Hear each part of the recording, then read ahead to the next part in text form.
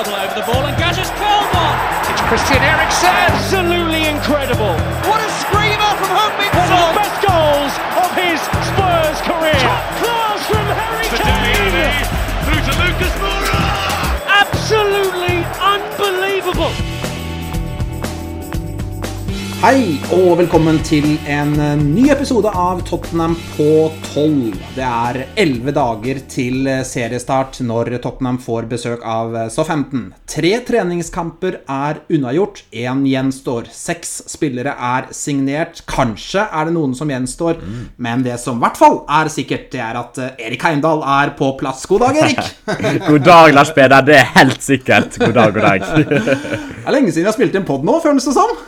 Ja, det er sånn, jeg sitter jo med den følelsen nesten hver gang vi skal spille inn at nå er det litt for lenge siden vi spilte inn sist, og det er jo egentlig et ganske godt utgangspunkt det for å spille inn en podcast, er ikke det? Jo, jeg føler det er et bra utgangspunkt, at man føler det er litt for lenge siden, litt for mange dager siden forrige episode. Da har man den der sulten etter at nå blir det bra å prate Tottenham igjen, så det, jeg synes det er et godt utgangspunkt.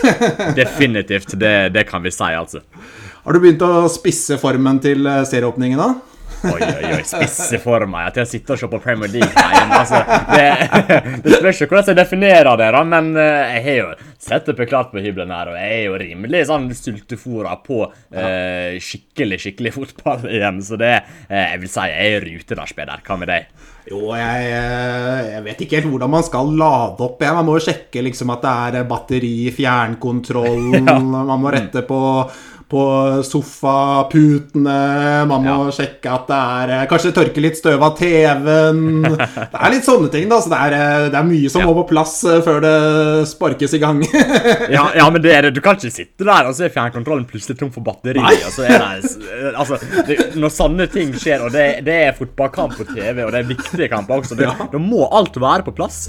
Ja, men det er viktig, og det kan jo være vårt budskap ut til lytteren også, at sjekk at det er batteri i fjernkontrollen i god tid før første seriekamp. For tenk så ergerlig hvis du skrur på TV-en 10:04 lørdag 6. august, og så er det ikke batteri, og så må du ut og kjøpe batteri, og du mister de første 20 minuttene. Jeg mener, nå har Tottenham-spillerne, de har gjort så grundige forberedelser til sesongen, og lagt ned så mye innsats. Da mener jeg, det minste vi kan gjøre, Erik, det minste vi kan gjøre, det er å sjekke at det er batteri i fjernkontrollen. Men det er helt sant. Sånt må være på plass, altså. Når kampen kommer klokka 4 på lørdagen der, da skal alt være på plass. Altså, plutselig går TV-en i stå. Alt må være på plass. Kjøp nytt utstyr om det så må være. Det skal være på plass når klokka slår 4 lørdag 6. august. Ja, helt klart.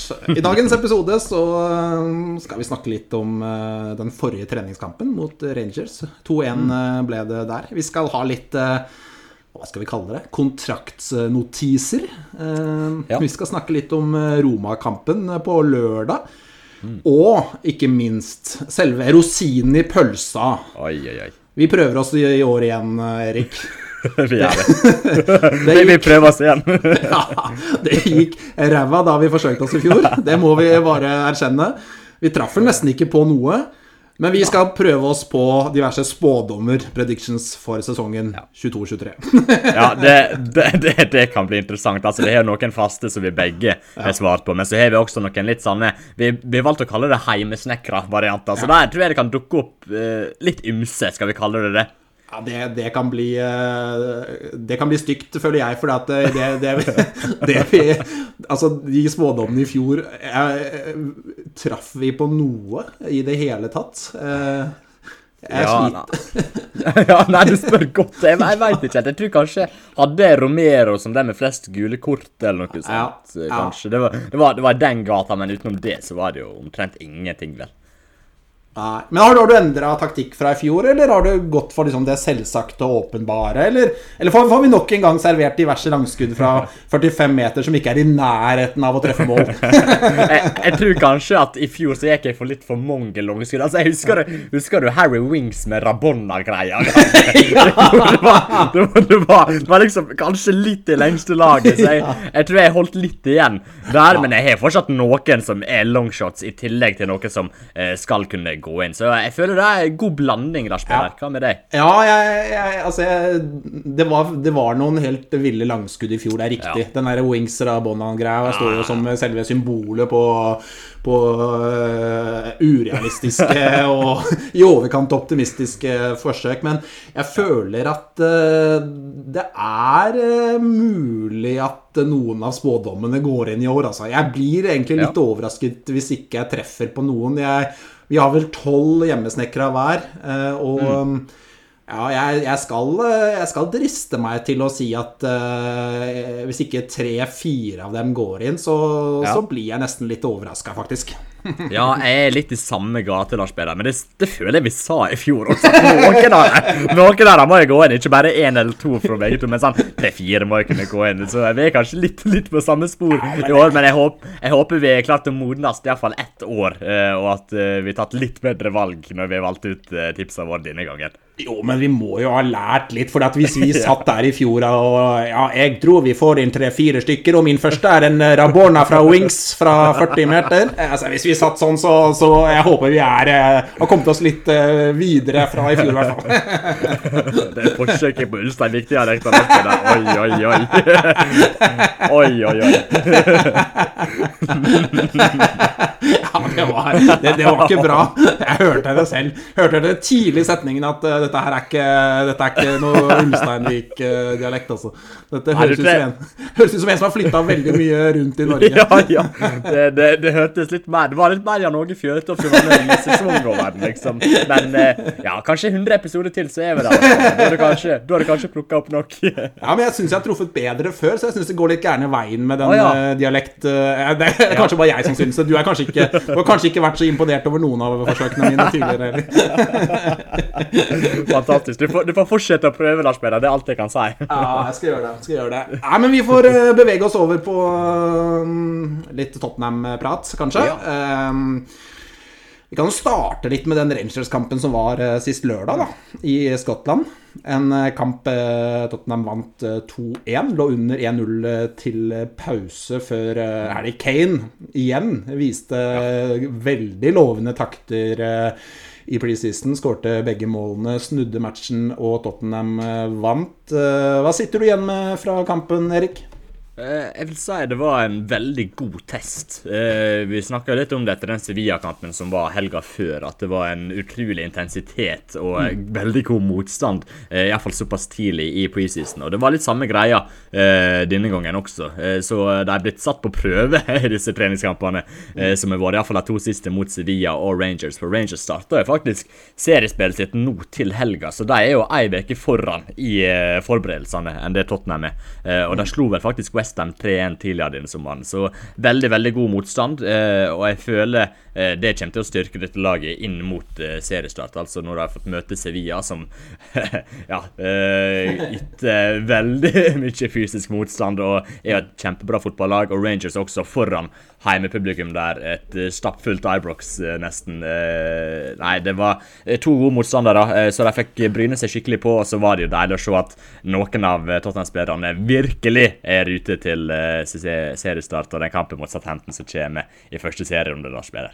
Ja, jeg er enig. Jeg synes de sa det ganske fornuftig i forbindelse. Altså jeg så kampen på Spurs Play, og de sa det vel i noen intervjusekvens før kampen eller i pausen, at det der vennskapskampen, det finnes ikke lenger. Friendly, det er ikke sånn lenger. Det var i gamle dager.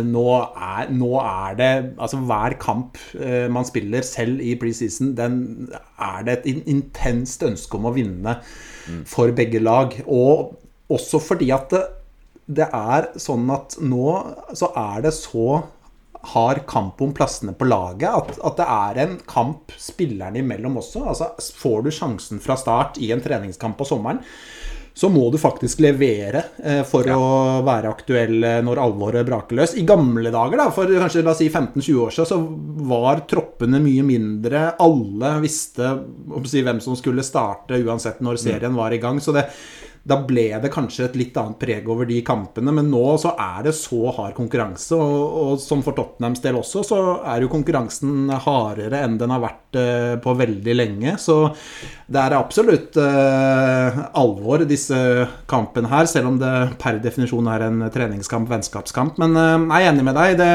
synes det har vært både mot Sevilla og Rangers har det vært fin motstand for Tottenham, fine gjennomkjøringer. Jeg synes det lovende en del av det vi får se, og med tanke på at de befinner seg i en veldig tøff treningsperiode, så må jeg si at jeg ser absolutt konturene av at dette Tottenham-laget kan bli ganske bra denne sesongen. Altså, det må jeg si, Erik.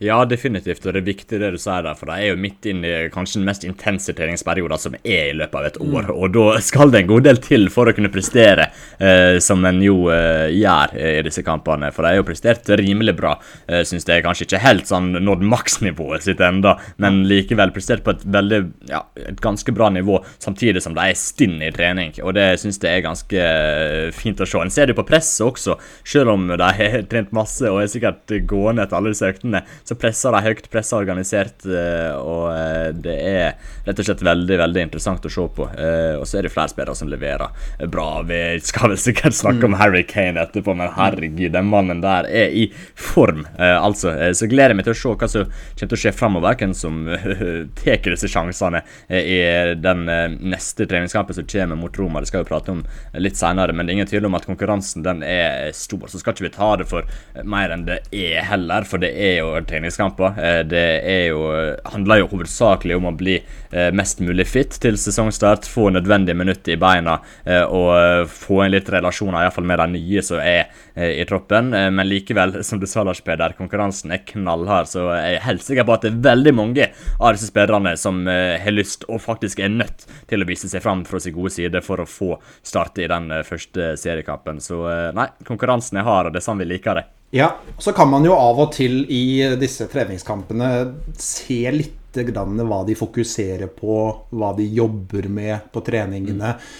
Hvis du skal plukke ut noen elementer da, fra det du har sett i kampen, og kanskje spesielt de 2 siste kampene i sommer, det noe vi kan si om hva som vil kjennetegne Tottenham i 22-23-sesongen?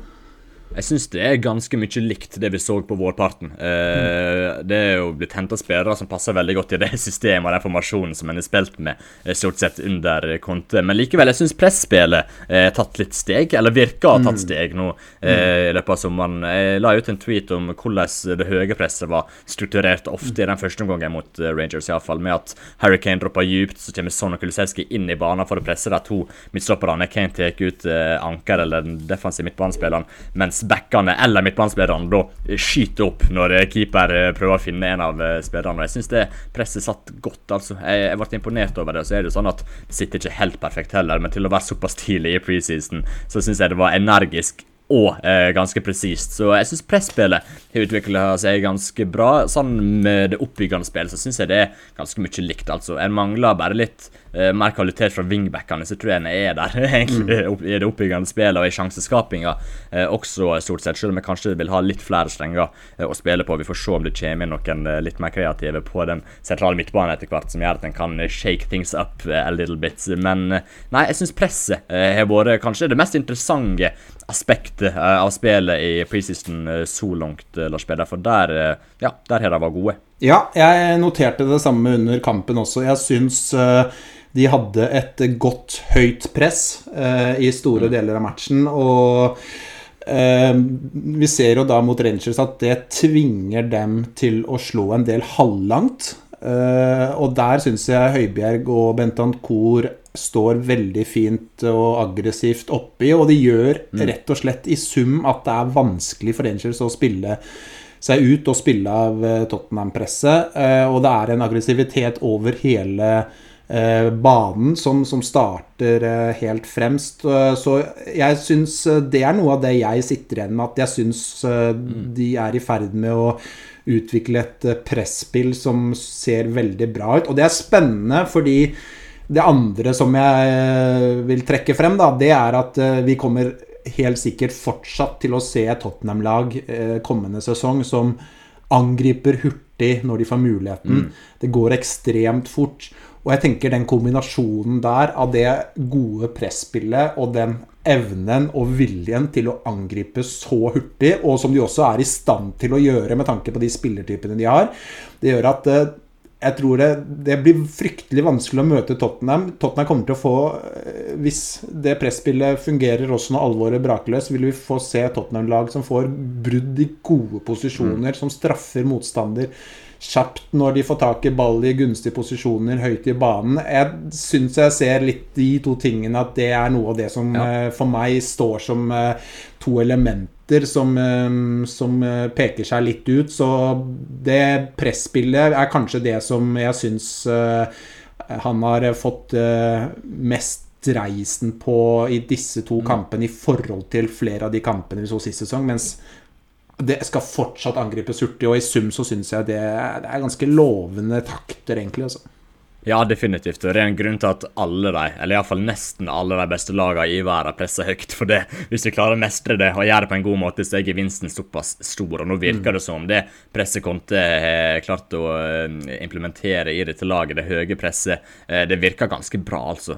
Så hvis de klarer å løse det på en god måte også når intensiteten blir høy i Premier League-kampene, og en møter god motstand, så tror jeg dette kan bli veldig, veldig bra. Det i hvert fall lovende so far, Lars Peder. Det det.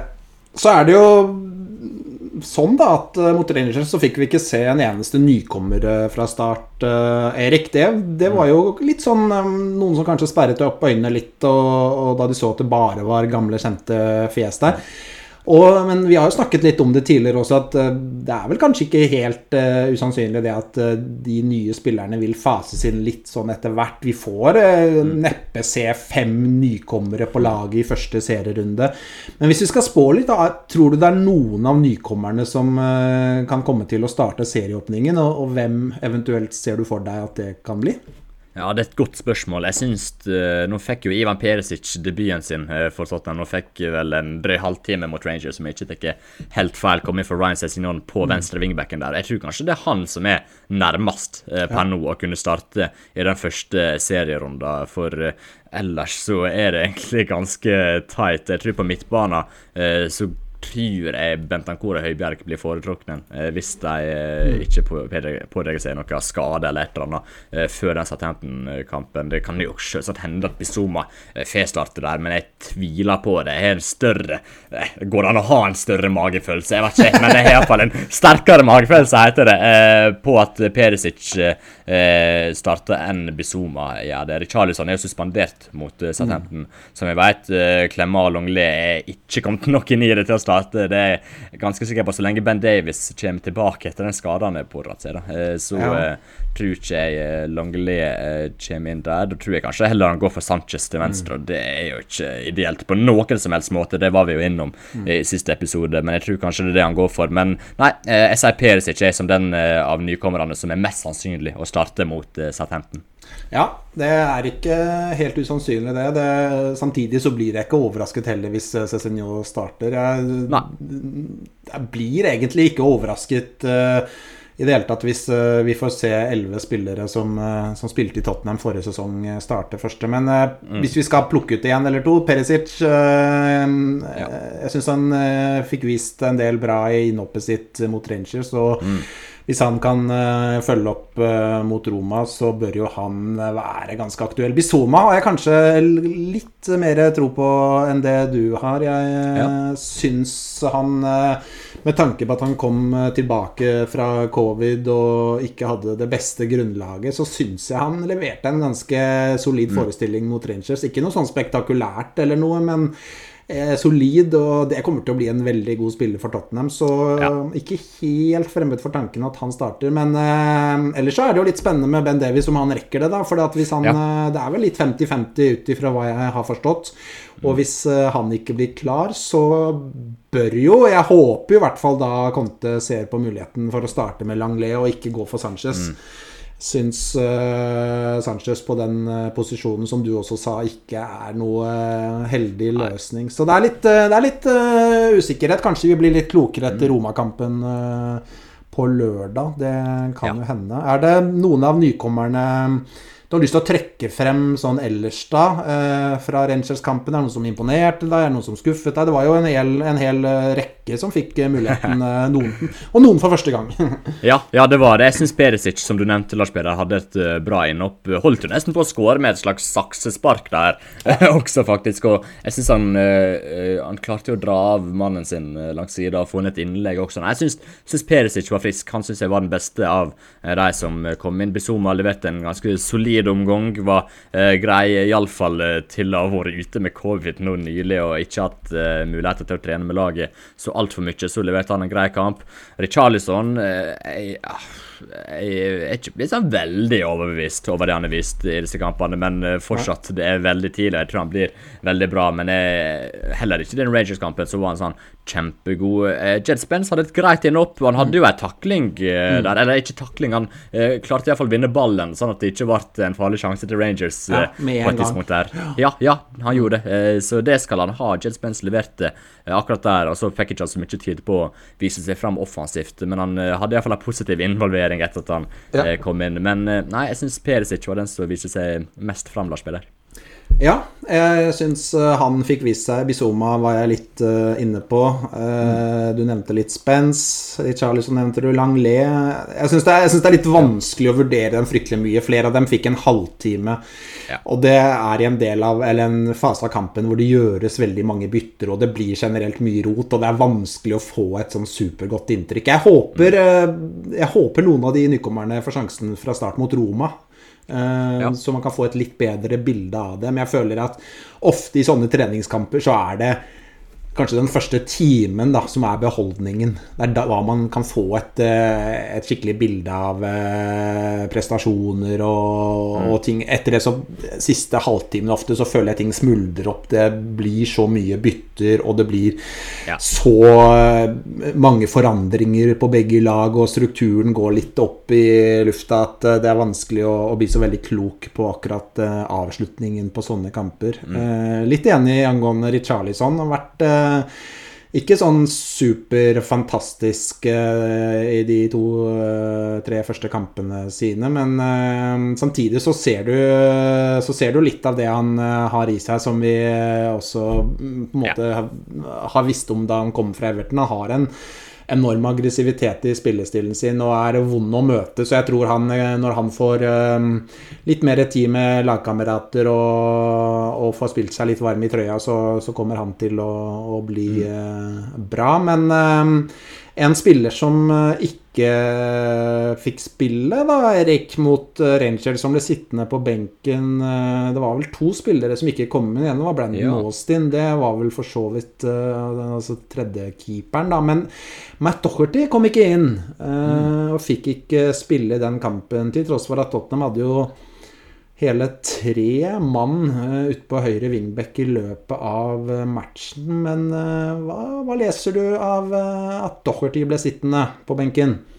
Nei, jeg vet ikke helt, Lars Peder. Jeg har liksom ikke helt svaret på det. Jeg vet ikke helt, men det kan jo være fordi Conte hadde lyst til å teste ut Lucas Moura en liten periode som høyre wingback der, for han kom jo inn for Emerson Royal til pause der, om ikke det ikke helt feil, og spilte som wingback i 25 minutter før Spence kom inn, og han ble flyttet opp i angrepsleddet der, Lucas Moura. Så hva hende det var for å teste ut Lucas og Spence og se hvordan de gjorde det, i tillegg til å få Perisic inn, og da var det rett og slett ikke plass til Doherty her, men det er jo litt rart, for det jeg har jo egentlig sett på Doherty som førstevalget til å starte på den høyre wingbacken når den Southampton-kampen kommer om 1,5 uke, så det er jo litt merkelig at han ikke fikk noe som helst spilletid i den kampen, og det kan bety at Conte ikke kommer til å ville starte med Doherty, som jo virker litt spesielt, synes jeg, spesielt med tanke på den formen han viste i de kampene før han ble skadet nå i vår, så skulle jeg tro at han var en wingback som Conte definitivt hadde lyst til å ha i laget sitt, med den formen han viste der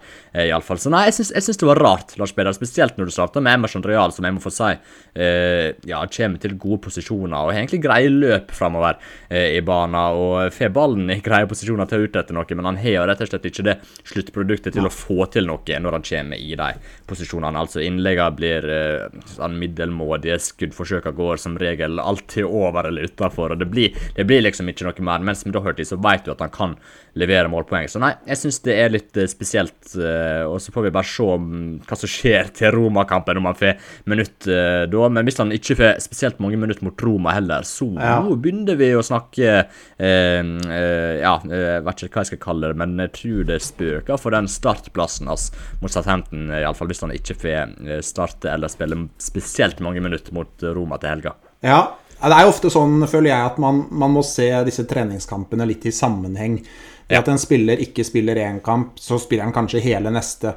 Men samtidig så det er såpass få kamper denne sommeren, det er såpass kort periode at det at en spiller i nest siste treningskamp da ikke får et eneste minutt, det er litt spesielt. Og så kan man jo spekulere seg blå på hvorfor, altså starter Emerson fordi han er førstevalg i den posisjonen, eller starter han for at Conte skal få se han en gang til å vurdere i det hele tatt hele fremtiden hans i klubben?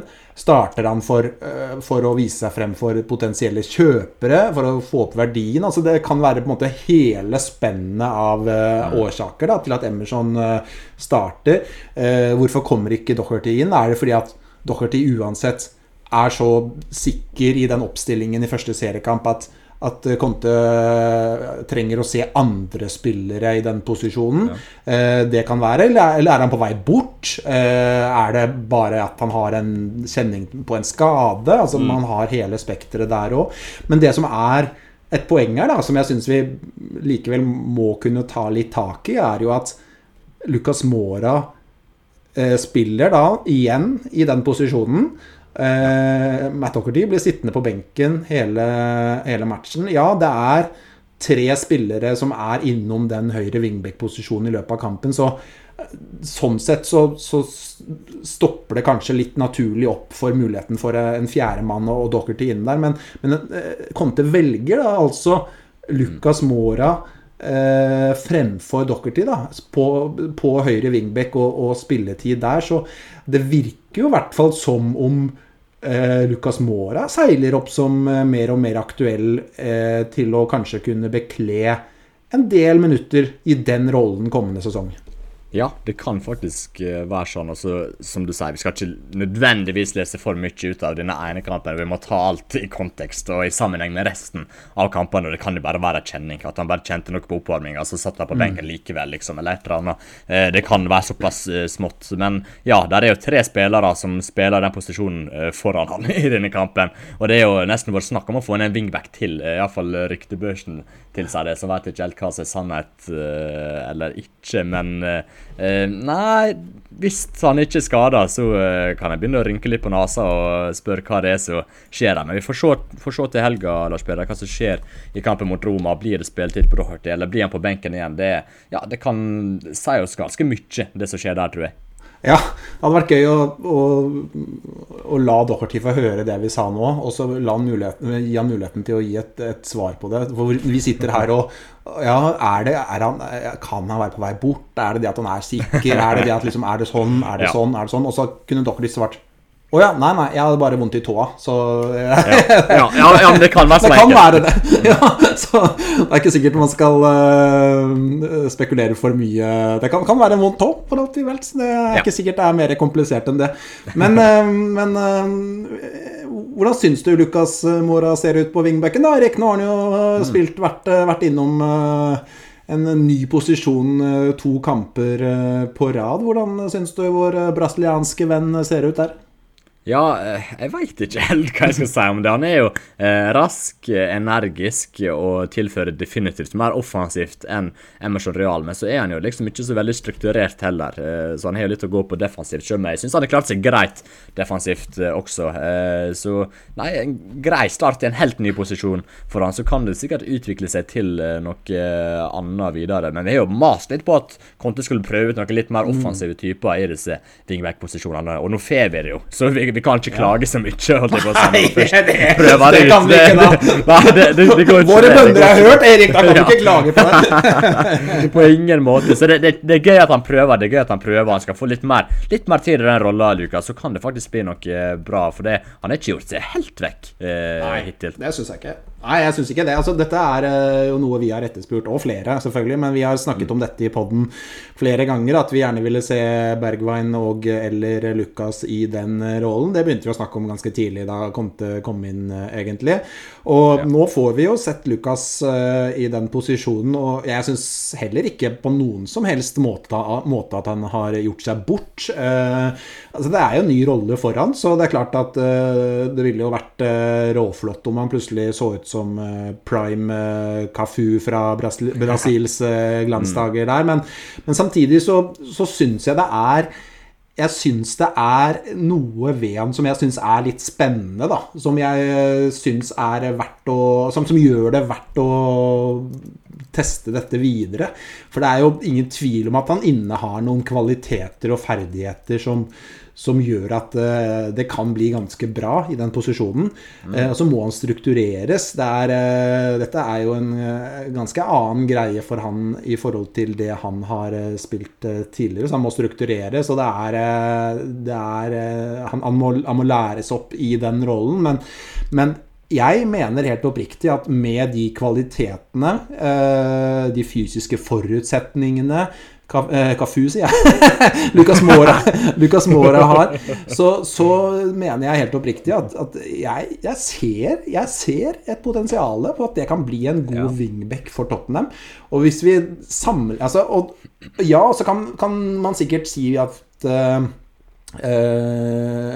man kan bruke mot han at innleggskvaliteten til Lucas Moura for eksempel ikke er all verdens god, og det er jeg helt enig i, men så mener jeg samtidig at i den posisjonen i konteball så mener jeg helt oppriktig at innleggskvalitet er ikke helt dønn avgjørende for å lykkes, fordi at det går på så mange andre ting, og du vil ofte, hvis du lykkes i den posisjonen, så vil du ofte kunne sette opp lagkamerater på en veldig mye enklere måte enn å slå et bøyd, hardt, høyt, langt innlegg som skal treffe panna til Harry Kane, tenker jeg. Så jeg har litt troen på dette her, faktisk. Ja, men så gøy, det er bra, for jeg tror absolutt han kan gjøre en jobb der, og hvis Conte klarer å få han strukturert nok, både i det offensive mønstret og i det defensive, så har han jo liksom det meste annet som skal til, men så vet vi det at Lukas er notorisk ustrukturert i stilen også, så det er ikke en lett oppgave, men likevel er det en mann som skal klare å strukturere den mannen der, så er det jo Antonio Conte, så nei, jeg synes det er et interessant prosjekt, og jeg håper jeg håper egentlig at vi får se Lukas litt i den rollen fremover. Så er han jo også en fin backup å ha til de to kantposisjonene lenger frem i banen også. Så han er en fin squad player, er ikke det en kan kalle han? Jo, men er det ikke, tror du ikke det er lettere å strukturere Lukas i en sånn wingback-rolle enn i den kantposisjonen han har spilt mye før da? Jeg føler kanskje at i den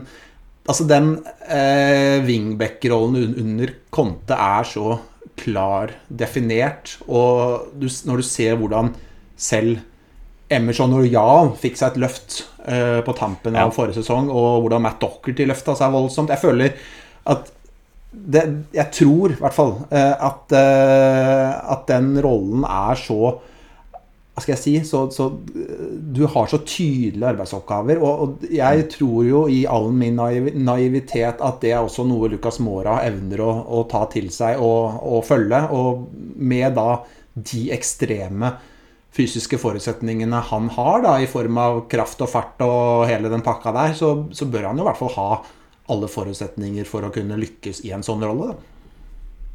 Ja, han bør jo absolutt det. Og så det sånn at han havner jo dypere i banen også når han spiller i den wingback-rollen. Vi vet jo det at Lucas liker jo gjerne å droppe dypt for å hente ball en god gang. Nå slipper han jo å droppe så mye mer dypere enn den utgangsposisjonen han har, så det kan jo sånn sett passe han godt. Så vet vi det at wingbackene til Conte i det systemet hans liker jo, eller bør jo helst kunne gå innover i banen og bidra der også. Får vi se om Lucas god nok i kombinasjonsspill og smart nok i det å oppta de rette rommene. Det jo egentlig det jeg litt usikker på, timingen og det å finne de rette rommene. Men ja, med litt coaching så kan dette bli veldig bra for råvarene. Det det ingen tvil om at Lucas Moura har.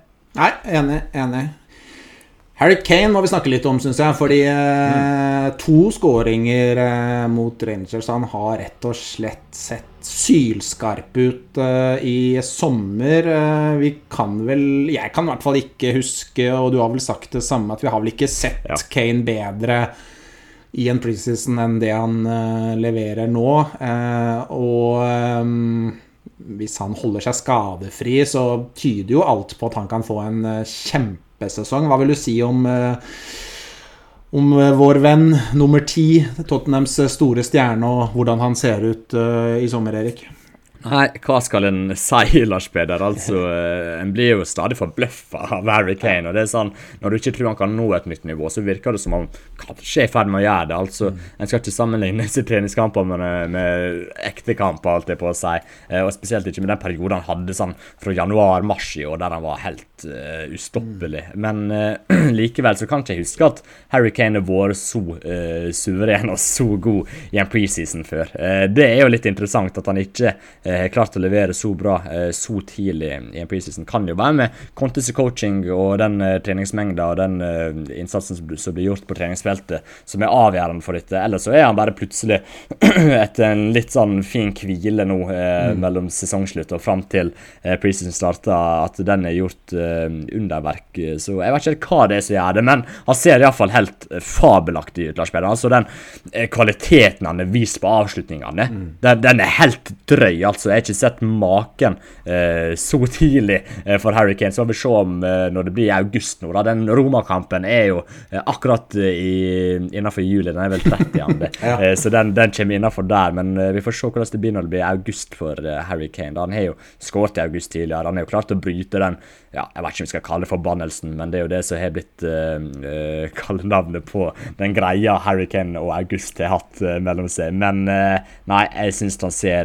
så frisk ut som han aldri har gjort før, Lars Peder, så det lover ekstremt godt. Ja, veldig gledelig, og har jo nå et lag rundt seg som forhåpentligvis vil være enda bedre enn det han hadde forrige sesong og sesongen før der også.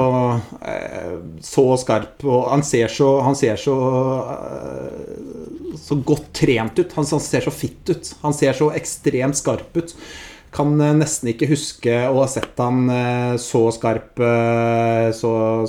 denne tiden av året før, og jeg bare krysser fingre for at han holder seg skadefri, og da tror jeg vi kan få se en monstersesong av Kane. Det har jeg faktisk veldig troen på, så nei, jeg tror nok vi kan, altså jeg vil ikke holdt pusten på at Kane ikke skårer i august i år, altså, for jeg tror det ganske gode muligheter for at han klarer det.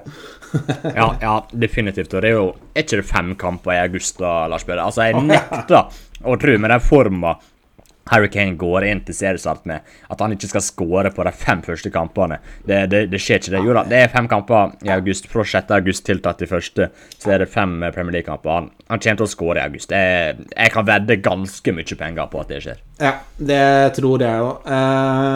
Det godt å se Kane i rute. Det andre spillere du synes pekte seg ut mot Rangers og som ser ut til å være virkelig på gang foran ny sesong da? Det var jo en viss svenske jeg også synes var imponerende mot Rangers. Dejan Kulusevski var skikkelig god, rett og slett veldig, veldig god. Og vi snakket jo om pressspillet tidligere, Lars Peder, og der jo Kulusevski viser seg å være en enormt viktig bidragsyter. Det var han i denne kampen her. også presser ekstremt disiplinert. Altså så flink til å gjøre de rette presser, gå de rette rommene, presser de rette spillerne. Han var tilbake ballen flere ganger, ganske djupt inne på egen halvdel. I tillegg så han gjør liksom den defensive jobben i flere aspekt også, og han vann jo ballen rett før Harry Kane skåret det første målet sitt, så han startet jo egentlig det angrepet, og så var han jo god offensivt også, så det verker Kulusevski ser også ut til å være ute. Så er det jo Heung-min Son også, som liksom involvert i alt som skjer fremover, og leverer målpoeng på løpende banen. Så jeg synes fronttrioen ser veldig, veldig skarp ut.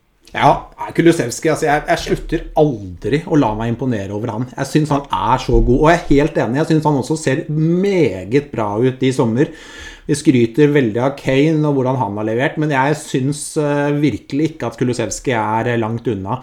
Og jeg så imponert. Altså, jeg slutter aldri å la meg imponere over Kulusevski, for det et eller annet med han som fotballspiller som jeg aldri blir helt klok på. Ja. For man tenker hele tiden at han litt for treig, at det liksom et eller annet som mangler der for at han skal være på det aller øverste nivået. Men så har han, altså det for det første så han ekstremt fotballklok. Han har når du hører han prate, så virker han litt sånn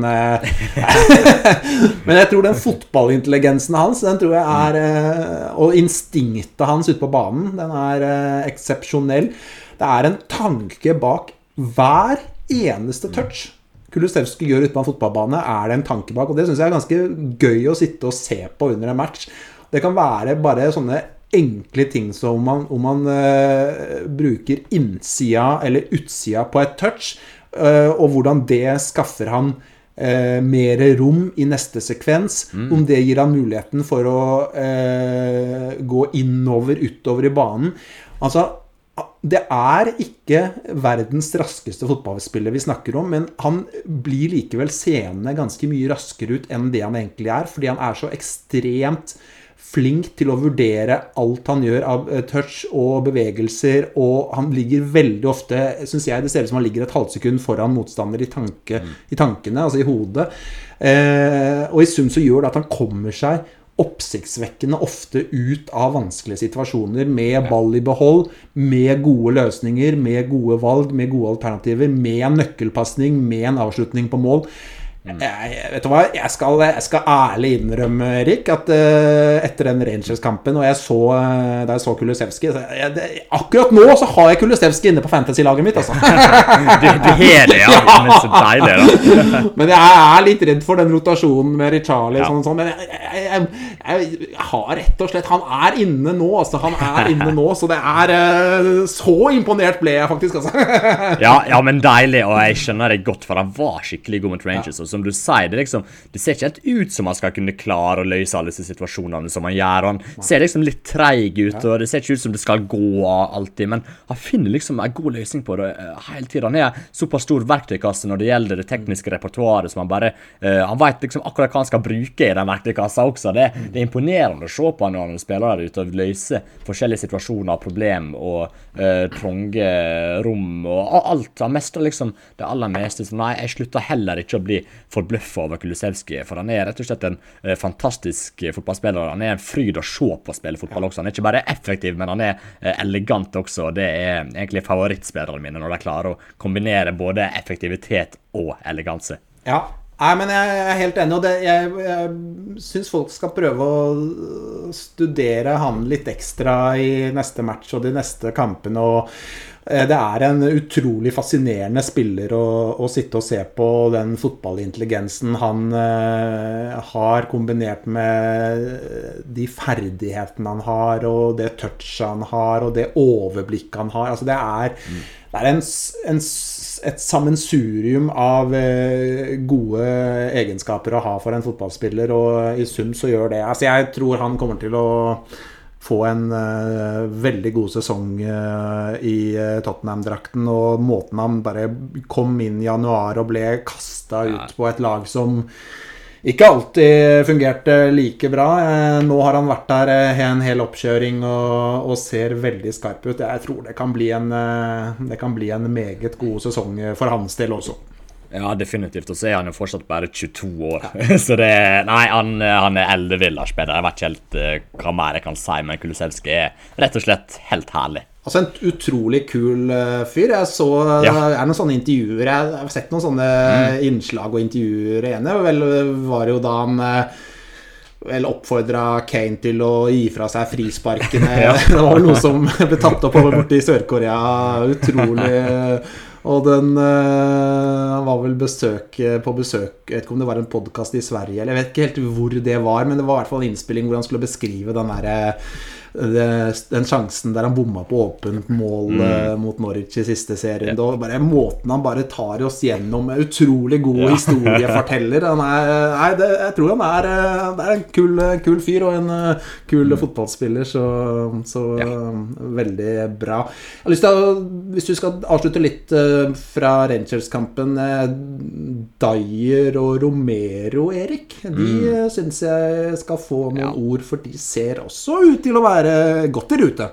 Ja, altså både Romero og Dyer leverte 2 kjempegode kamper. De har også sett veldig, veldig bra ut denne preseasonen. Altså, jeg sier jo det at jeg slutter aldri å bli forbløffet av Kulusevski, men jeg blir jammen jeg blir jo forbløffet hver gang jeg ser Christian Romero spille også, for det han kombinerer den aggressiviteten med å være effektiv og få det til. Altså det veldig sjeldent at en såpass aggressiv stopper klarer å lykkes med såpass mange av involveringene sine. Da du god, altså. Da du skikkelig god. Han en fryd å se spille fotball. Han tilfører til Tottenham-laget så ekstremt mye, spesielt 1-1 defensivt. I lufta han grei i hvert fall når det åpent spill, kanskje litt verre på dødballer, men han i hvert fall en herlig spiller, rask, han også god med ballen i beina, og rett og slett en av nå han fort etablert seg som en av Premier League sine aller beste stoppere av spillere. Det synes jeg det ingen som helst tvil om, og han kommer til å levere eksepsjonelt også nå kommende sesong, så lenge han holder seg skadefri. Eric Dyer også, han har vært veldig god i den oppkjøringen, altså har tatt enda mer offensivt ansvar, synes jeg stepper en god del ut fra mitt forsvar for å ta med seg ballen oppover. Hadde ikke han et skudd i denne kampen også? Ja, han hadde det. Hardt, altså. Ja, det var knallhardt, faktisk. Det var så hardt, så Dyer, han blir fort mer involvert offensivt denne sesongen, og får et stort ansvar med å spille seg ut bakfra, for der han viktig, og han har en god passningsfot, altså. Så begge de to i rute og kommer til å bli veldig viktige bidragsytere for Tottenham denne sesongen. Ja, jeg synes det har vært interessant å se. Jeg synes Dyer om det bare hans instinkt, eller om det noe de har snakket om, men jeg synes han flere ganger har gått ut av ledd og beveget seg lenger fremover, tatt med seg ball oftere, stukket frem, og så har du sett at Højbjerg har stukket rett ned på plassen hans og fylt hullet som Dyer har etterlatt. Så det kan være noe greier det, som vi kan se mer av denne sesongen. Han er jo gammel midtbanespiller da, Erik Dyer, så han har jo noe av det i seg å kunne drifte litt ball og se etter løsninger, og han har jo et vanvittig skudd. Det har vi sett nå i 2 kamper i sommer. Den ene endte jo i scoring, og det forsøket mot Rangers også var jo knallhardt, så hvis han får komme løs på 25-30 meter der, så kan det faktisk være potensielt farlig, det for Tottenham. Så jeg liker også veldig godt det jeg har sett av begge de to. Jeg synes vi snakket jo litt i sted om hva vi har sett av Tottenham i sommer, og vi snakket om det høye press, vi snakket om tempo, at ting skal gå veldig fort med ball. En ting som jeg også har sittet og sett litt på jeg synes vi veldig ofte i treningskampen har sett den der linken, at de ønsker å se etter den linken Romero opp på enten Kane feilvendt eller høyrekant, altså Kulusevski kanskje da, feilvendt, og så en gjenlegging, og så en direkte passning gjennom til motsatt kant. Det helt tydelig noe de har snakket om eller øvd på. Romero opp på Kane, en gjenlegging, og så direkte ut på sånn motsatt for eksempel, eller Romero opp på Kulusevski, gjenlegging og direkte, altså den linken Romero altså direkte opp på en av de 3 fremste der, den synes jeg vi har sett at de har forsøkt på ganske ofte, så det kan jo hende at det noe de ønsker å få en link som vi ser litt oftere enn vi gjorde forrige sesong også.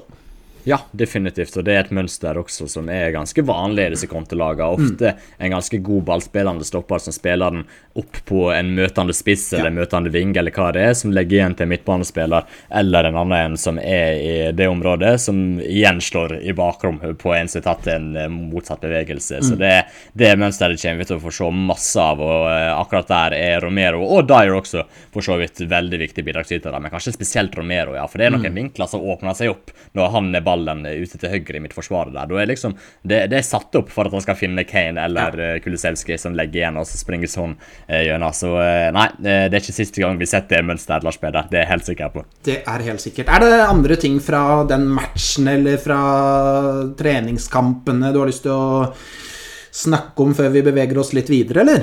Nei, jeg tror vi dekket det meste. Vi har jo pratet I snart 50 minutter, så vi bør jo ha klart å dekke Rangers-kampen ganske greit. Ja, da tror jeg vi har gjort det. Da kan vi gå over på litt sånn sånn kontraktsnotiser, egentlig kalt den sekvensen her. Vi har jo sett Ben Davies signere ny kontrakt. Vi har sett Troy Parrott signere ny kontrakt. Vi har lurt veldig på om Lucas Moura I ferd med å signere en ny kontrakt, så kommer vi litt tilbake til det. Og så har det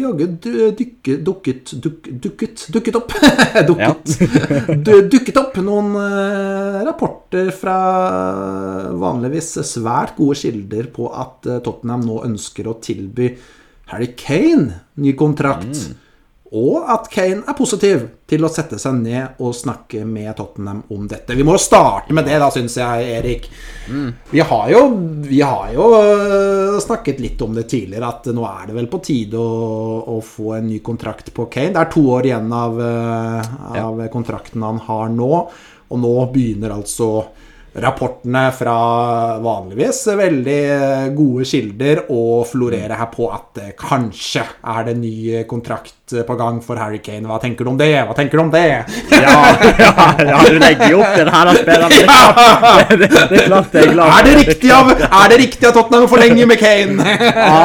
I det økonomiske aspektet så vet jeg ikke helt. Han blir jo gammel, og klart han skal få ny kontrakt. Det det ingen som helst tvil om. Han kommer til å levere en kjempesesong, leverte utrolig bra nå forrige sesong etter at han kom seg over den Man City-sagaen utover høsten der, og det ingen tvil om at han skal få seg en ny kontrakt hvis han ønsker det, og det vil være rett å tilby han den nå også. Hvis den begynner å vente for lenge, så kan det jo oppstå nye rykter igjen. Vi har sett at Bayern München-greiene kommet, men vet du hva, dere får bare ta dere en bolle, Julian Nagelsmann og gjengen. Dette skjer ikke, og vi har jo egentlig, ikke vi sagt det litt, Lars Peder, at vi tror det kommer Harry Kane-kontrakt nå I løpet av disse månedene her, og vi har jo hatt en liten konkurranse på Twitter faktisk, der den som tippet rett, var det innenfor en time, eller hvordan det var, Lars Peder? Den som tippet rett, den får I hvert fall en Tottenham-drakt nå neste sesong. Ja, vi hadde en tråd liggende ute. Vi må vel si nå at den konkurransen sperret, for nå begynner vi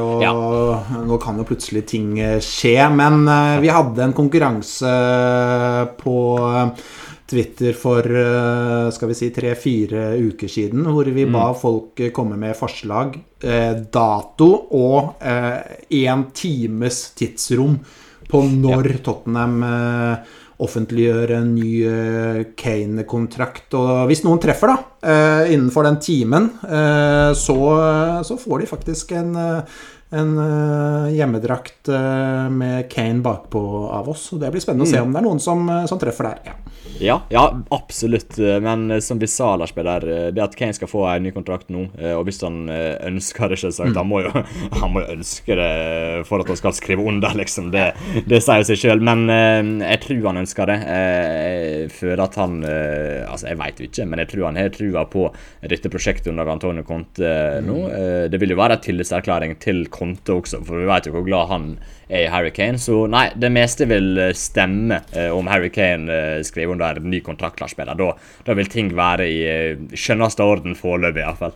Ja, men jeg mener helt oppriktig at en Kane-signatur, ny kontrakt på Kane, den soleklart beste og viktigste signeringen Tottenham kan gjøre i sommer. Altså glem Bastoni, glem Maddison, glem Zaniolo, alt drukner, alt mindre enn at Kane signerer ny kontrakt for Tottenham. Jeg føler det et statement som så massivt at det for meg står som den klart viktigste signeringen Tottenham kan gjøre i sommer. Og mye, altså for det første så han Tottenhams beste spiller, han lagets store profil, han så viktig, han en verdensstjerne deluxe, altså det en av verdens aller beste fotballspillere, og i tillegg da, hvis du tenker på hvordan ting var i fjor sommer, da ville Kane bort, han ville ikke være i klubben lenger, han ønsket ikke å spille for Tottenham mer, og ting var bare på et sånn bunnpunkt, kan vi nesten si.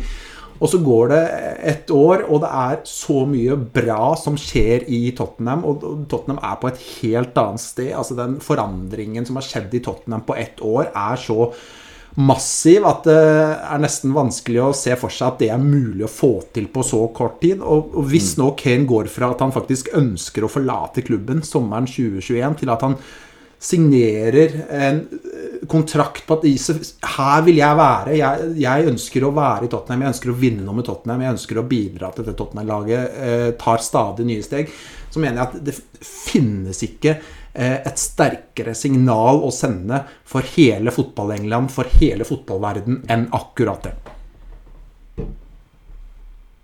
Nei, absolutt. Det du helt rett i.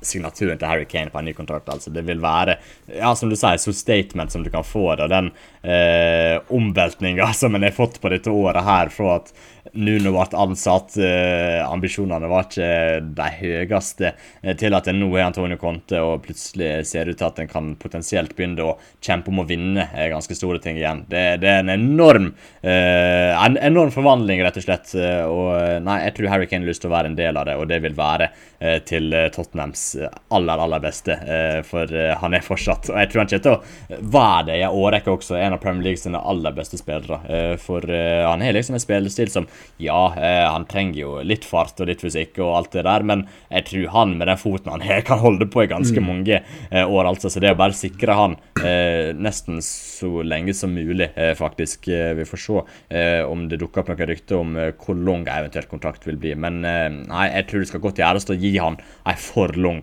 kontrakt nå, Lars Peder, så nei, vi satser på at den går i boks, og herregud, for en forvandling det fra situasjonen som var i fjor sommer, det ganske drøyt, altså. Ja, det det. Husker du når du gjettet på at ny kontrakt ble offentliggjort, eller? Jeg tror det var ikke det i slutten av juli eller noe sånn. Ja. Så var det det? Ja, du tippet 2. august, mellom klokka 12 og 13. Ja. Ok, ja, men den... Tirsdag? Ja, jeg tror nok jeg for tidlig ute, men hvem vet? Ja, jeg tippet jo faktisk søndag nå, 31. juli, mellom klokka 1 mellom 1 og 2. Jeg vet ikke om de gjør sånne ting på søndager, eller om de prøver å styre unna kirketiden og sånt. Jeg vet ikke om jeg er litt usikker på om de pleier å ha så mye sånne sperell på søndager, så jeg angret egentlig ganske kjapt etter at jeg la ut det tidspunktet, men så tenkte jeg, tenk om det nå blir søndag mellom 1 og 2, og så har jeg gått vekk fra det og satt inn ny tid, så da lot jeg den heller stå seg for det. Men spørs vel om det kanskje litt tidlig, det kan vel ta litt lengre tid enn det. Jeg tror kanskje det. Vi snakker nok utover august, da kan vi begynne å snakke, tror jeg, fort, men før sesongstart, nei, jeg tviler. Ja, det spørs kanskje. Men Ben Davies ny kontrakt, Erik, det synes jeg var litt hyggelig og fortjent da. Definitivt. Altså en mann som har fått sin del av kritikk i den podcasten her tidligere, men det jo primært sett vært når han har spilt som venstreback, og vi må få si det at etter Antonio Conte kom inn, og det ble lagt om til en trebackslinje med Ben Davies til venstre i det midtforsvaret, så han sett ut som en fullstendig forvandlet og en helt annen fotballspiller, for herregud så god han var. Jeg tror ikke det blitt sagt nok hvor god han var, kanskje, faktisk, for han har vært skikkelig skikkelig god, både defensive, og vi ser jo det gang på gang at han gjerne rydder opp etter lagkamerater med noen ganske susende blokkeringer og noen sånne last-ditch tackles. Han god til å diske opp med der, men så tilfører han også veldig mye i det oppbyggende spillet, for han har en veldig fin venstrefot i passingsspillet og er god til å finne medspillere lenger fremme i banen, så det kan jo initiativ også til å være med høyere i banen. Mange underlappende løp og skape kaos og ubalanse som gjør at, ja, for eksempel Heung-min Son får mer rom å bolte seg i, så han har vært, jeg vil si feilfri omtrent, etter at Conte kom inn og tilført dette laget utrolig mye, så at han skulle få en ny kontrakt med den fotballen han spiller, og den rollen han har fått i dette systemet, nei, det var så selvsagt som det kunne bli, så det var gledelig nyheter. Ja, han hadde en groven, det må vi si når du sier feilfri. Hvem var det mot? Hvordan skulle klarere med høyrefoten, og så bare går den rett på trynet, og så er det så 15 eller noe sånt nå? Ja, det var kanskje Southampton, ja. Vet du hva, jeg har fortrengt Southampton og Wolverhampton-kampene og Burnley-kampene, disse 3 tapene der. Like greit. Ja, de er vekke fra minnet. Ja. Nei, men ellers så har han jo vært fantastisk, og det har han egentlig vært fra det sekundet Conte kom inn i klubben, og det må jeg si at for meg så kjennetegner det en god manager. Altså en som kommer inn og ser, ok, hva er det vi har, og hvordan kan vi få brukt de spillerne vi har på en best mulig måte? Hvordan kan vi få maks ut av styrkene til Ben Davies? Hvordan kan vi få maks ut av styrkene til Erik Dyer? Altså, har han truffet veldig bra på det da. Og jeg synes det er veldig hyggelig, og han er jo virker jo som en fantastisk fyr, vært i klubben lenge, og i en periode nå hvor det er mange forandringer i troppen, det er mange som skal ut, det er mange som skal inn, det er en veldig forandring som skjer i Tottenham-troppen nå, så er det viktig at det er noen kontinuitetsbærere der som har vært der lenge, og som blir med videre, og Ben Davies blir for meg en av dem, altså. Så jeg synes det er masse plusser ved at han skal være i Tottenham også de neste sesongene og får seg en ny kontrakt nå, det synes jeg er fortjent. Så det er gode nyheter, synes jeg. Definitivt, det må jeg kunne si. Måten han har levert på vært strålende, og så er han jo en utrolig profesjonell og ryddig fyr også, veldig, veldig grei å ha i stallen, så nei, veldig, veldig bra. Ja, så ny kontrakt på Troy Parrott også, det synes jeg var hyggelig, og i den forbindelse ble det også annonsert at han lånes ut, og jeg måtte jo le litt da jeg så hvilken klubb han skulle lånes ut til, Erik, og det er ikke sikkert, altså det er jo til Preston, men du kan jo få lov til å fortelle hvorfor vi humret litt da vi så at han skulle dit. Ja, for vi hadde jo en episode der vi snakket litt om hvor vi kunne tenke oss Pape Sarr og Brad Hill neste sesong, så tenkte vi litt i Championship at det kunne være lurt for deg å gå dit, så vet jeg husker, det var vel du som lanserte Preston til en av deg landsmedere. Jeg husker ikke helt hvem av deg det var, men det var i hvert fall Preston som dukket opp i den samtalen der, og som ble en av klubbene vi nevnte, og så plutselig nå kom meldingen, Troy Parrott skal til Preston. Det var litt artig, men vet du hva, jeg tror det er et bra steg for Troy Parrott, og den kontrakten han får nå, det viser jo at klubben er trua på han. Han er jo et navn som har vært i omløp ganske lenge, i hvert fall de siste 3-4 årene, om ikke mer nesten, at det var snakk om Troy Parrott, men han er jo fortsatt, han er jo bare 20 år, så han skal fortsatt få litt tid på seg til å utvikle seg videre, og jeg tror et Championship-lån er akkurat det som skal til for det, så hvis han får spilletid og får bryne seg på Championship og rett og slett får nok spilletid og får en god og viktig rolle i laget, så tror jeg dette er helt ypperlig. Så får vi se om Brian Hill og Pape Sarr blir med han i pressen da. Ja, hvis vi treffer på dem, så er jo det ganske oppsiktsvekkende, men nei, jeg synes det er fint. Det er jo en spiller som lenge har vært ansett som et veldig stort talent, og så var det akkurat som at for et sånn par år siden, kanskje noe der omkring, så begynte jeg kanskje flere også å tvile litt grann. Det virket som liksom, fokuset kanskje ikke var helt der det skulle være, og i hvert fall jeg ble litt i tvil, liksom, er dette en spiller som kommer til å bli så god som det han har forutsetninger for da? Jeg synes det virket som det var kanskje litt andre ting som var i fokus hos han, og det var jeg synes det dukket opp en del spørsmålstegn rundt han, men så er det akkurat som at det har løsnet litt, og at han har tatt noen steg, synes jeg, det siste halve året, skåret en del mål for MK Dons, han har skåret en del mål for Irland, og som ser ut til at kanskje han virkelig på gang nå. Spilte jo da i en toppklubb i League One sist sesong, nå skal han til Championship og spille for et lag som havnet midt på tabellen sist sesong, så det jo et steg opp i nivå, og det virker jo fornuftig, så det ser ut, og med da ny kontrakt på toppen av det hele, så ser det ut for meg som at dette en spiller Tottenham har troen på, så kanskje dette en spiss Tottenham kommer til å ha i egen stall ved seriestart om et år, for eksempel. Ja, det kan godt hende, og som du sa, han har hatt en liten utvikling nå i det siste fra virka stagnert en god stund, for han var jo et navn som dukket opp veldig tidlig, men som ikke helt klarte å levere på det navnet, holdt jeg på å si.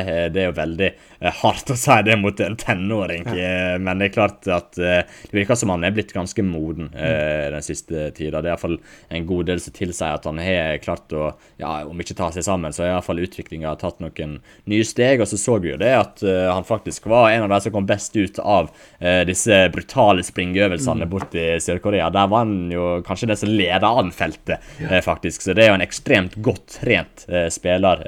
Og som du sier, han spilte jo for en toppklubb i League One forrige sesong, så jeg tror dette her helt rett steg for Parrott. Og nei, klarer han å gjøre det bra her, så kan han fort være med i stallen og være med i troppen til seriestart neste sesong, Lars Peder. For Troy Parrott, hvis han klarer å få spilletid og klarer å utvikle seg litt mer, så har han absolutt noe å bidra med. Ja, det hadde vært veldig gøy det, om det kom frem en ny superspiss fra egne rekker.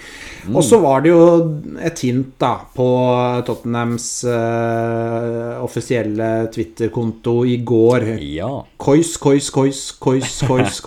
stod Kois 7 ganger, og da begynte jo spekulasjonene. Det var jo noen som lurte på, det stod 7 ganger, betyr at signering nummer 7 rett rundt hjørnet. Har det noe med Lucas Moura å gjøre? Han har jo det som sin signatur, kan vi nesten si, Kois. Nå har de tatt det vekk, ser jeg. Ja.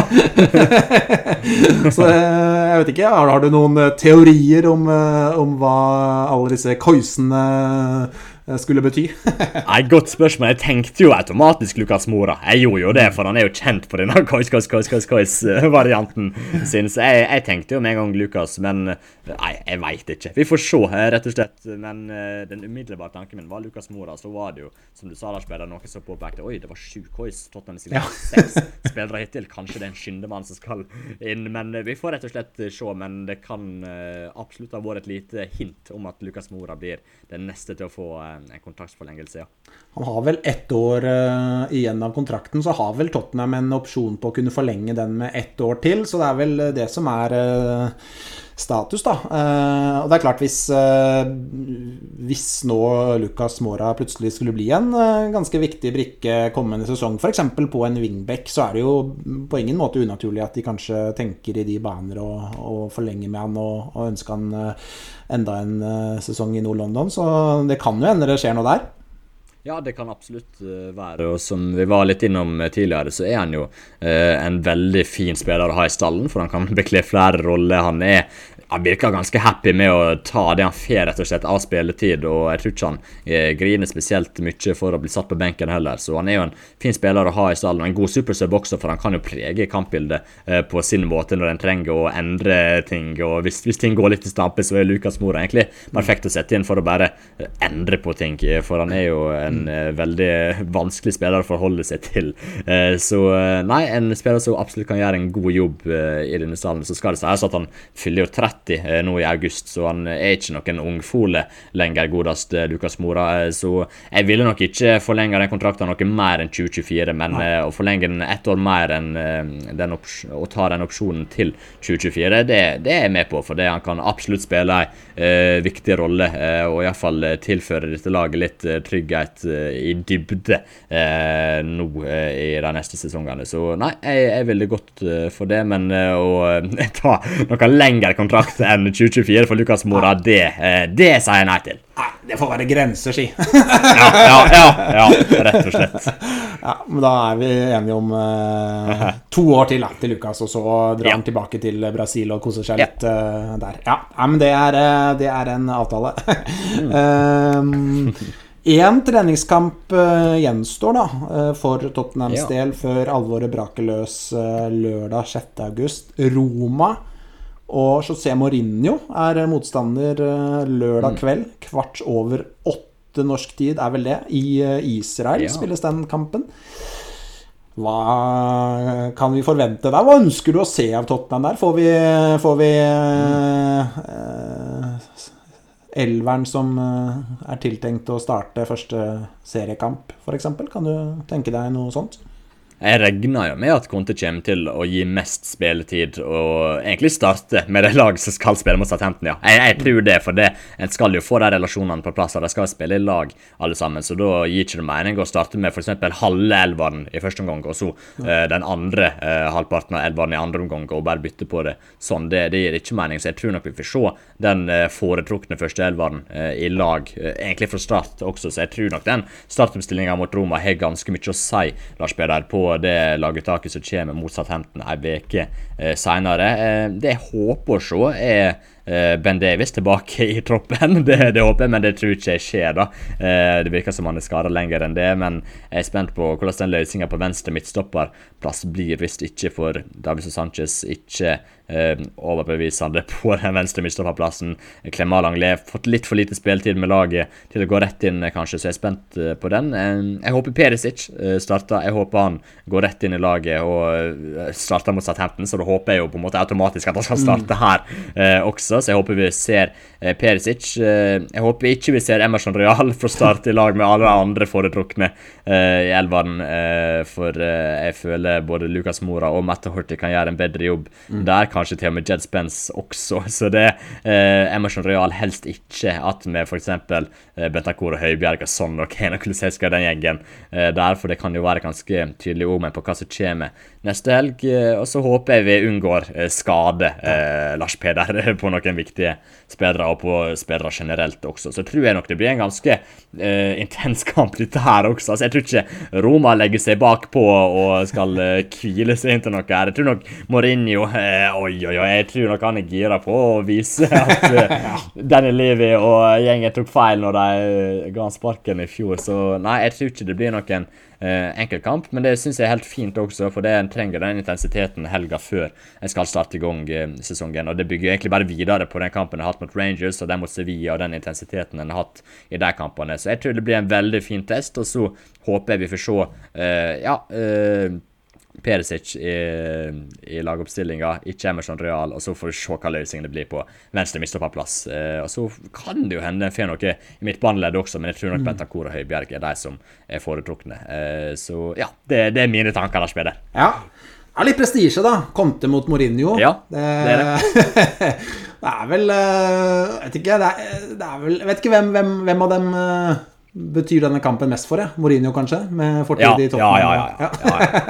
Utvilsomt. Men det litt sånn at de liksom, begge ønsker å vinne veldig, men de vil kanskje ikke helt innrømme at det så viktig, så de gjør noen bytter for å la dette se ut som det ikke så, altså, det blir litt spill dette her da. ja, men det jo to stykker som vært tottene på hverandre tidligere, og de har sagt en god del ting om hverandre på pressekonferanser, diverse som vært, ganske direkte, om vi kan kalle det, så det kan, vi får se om det skjuler i det hele tatt. Jeg ser jo på Mourinho som en type som ikke kommer til å skjule det, hvis det går veien, men samtidig så det bare en treningskamp også, så vi får se, men at det litt prestige mellom de to, det det ingen tvil om.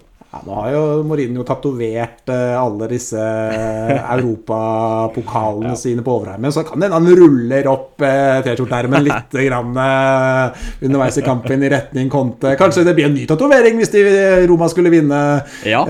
AS Roma, Tottenham 1-0 for eksempel.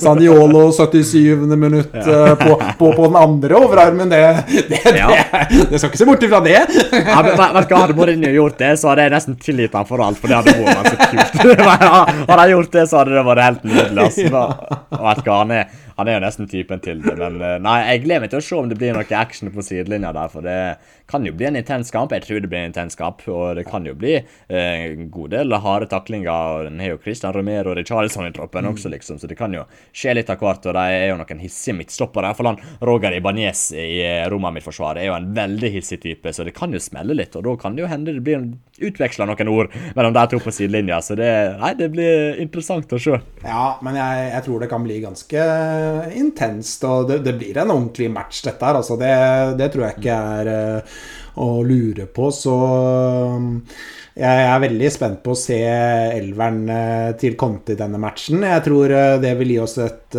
ganske solid frampek på hvem han planlegger i elveren mot Southampton, så kanskje en Perisic. Bissoma lekte litt med tanken på han i stad. Kanskje får han muligheten nå for å vise seg frem. Jeg vil jo tro at Conte såpass trygg på både Høibjerg og Bentancur at han uansett vet hva han får fra de to, så kanskje ønsker han å se Bissoma i en toppet elver.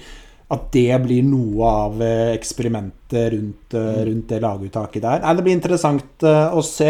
Kvart over 8 norsk tid, hvis ikke jeg bommer helt på lørdag, så det ser vi frem til. Generalprøven før ligastart det.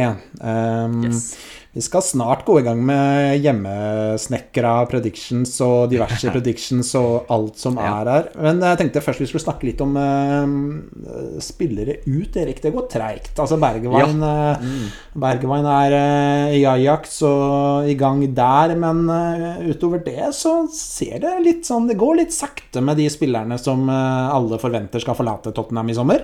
Det går veldig sakte. Det skjer ikke en dritt. Rett og slett må jeg kunne si. Sergio Reguilón på vei ut, Wings på vei ut, Celso på vei ut, Ndombele på vei ut. Men det liksom, det ikke noe konkret rykte. Tanganga også jo vært det kanskje han som har vært ryktet mest nå det siste med AC Milan der, og så det bare snakk om en tilbakekjøpsklausul og litt sånn, men det kan vi jo dekke litt ytterligere når den tid kommer, om det blir noe av i det hele tatt.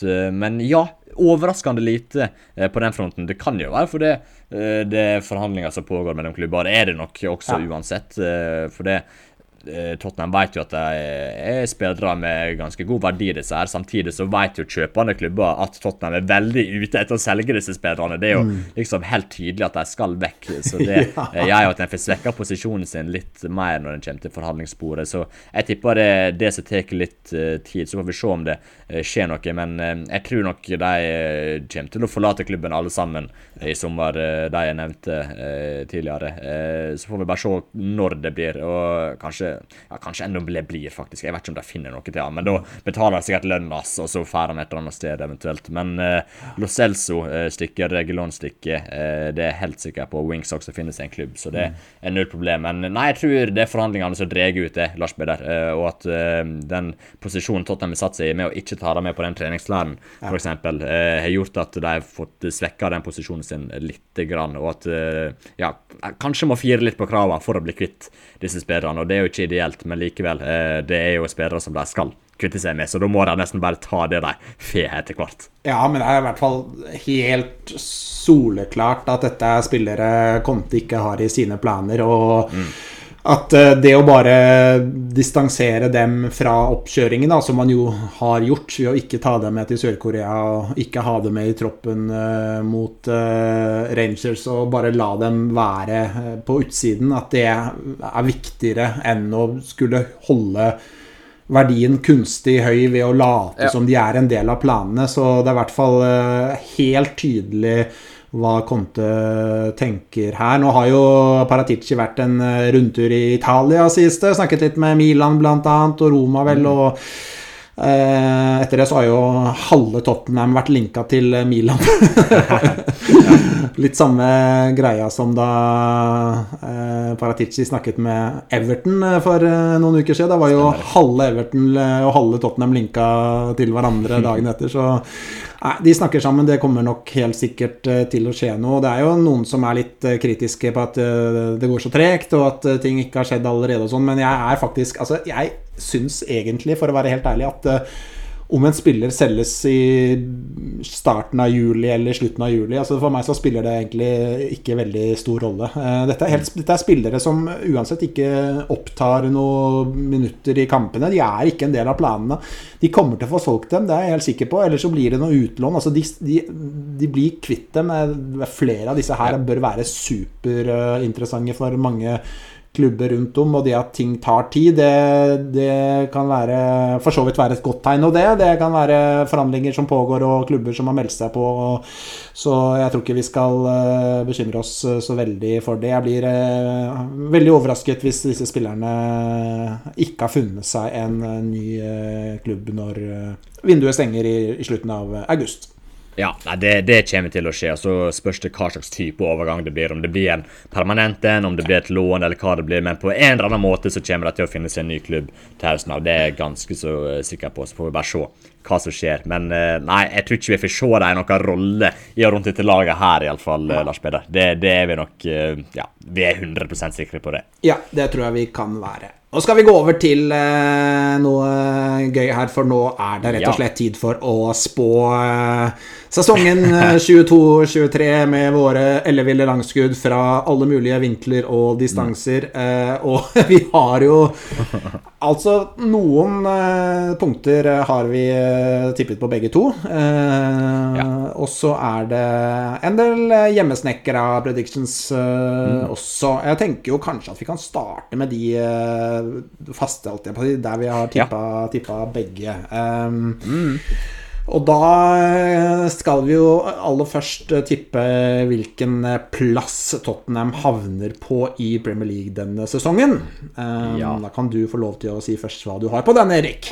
Ja, skal jeg få lov til det, for det er å sette i gang predictions-ballet her, det er jo helt fantastisk. Jeg har egentlig ganske stor tro på at dette blir en veldig bra sesong for Tottenham, det må jeg kunne si. I fjor tippet jeg vel Tottenham på 5. plass, og det var med Nuno og alt det greiene med rundt Kane også. Likevel tror jeg skulle havne på en 5. plass. Det var 4. plass til slutt etter at Conte kom inn. Nå har Conte fått en preseason og fått en gode signeringer, så jeg ser oppover på tabellen, men så vet en jo det at det er to lag som er fryktelig gode da, i Manchester City og Liverpool. Jeg tror det blir vanskelig å tufte da. Jeg tror ikke at det er Manchester City.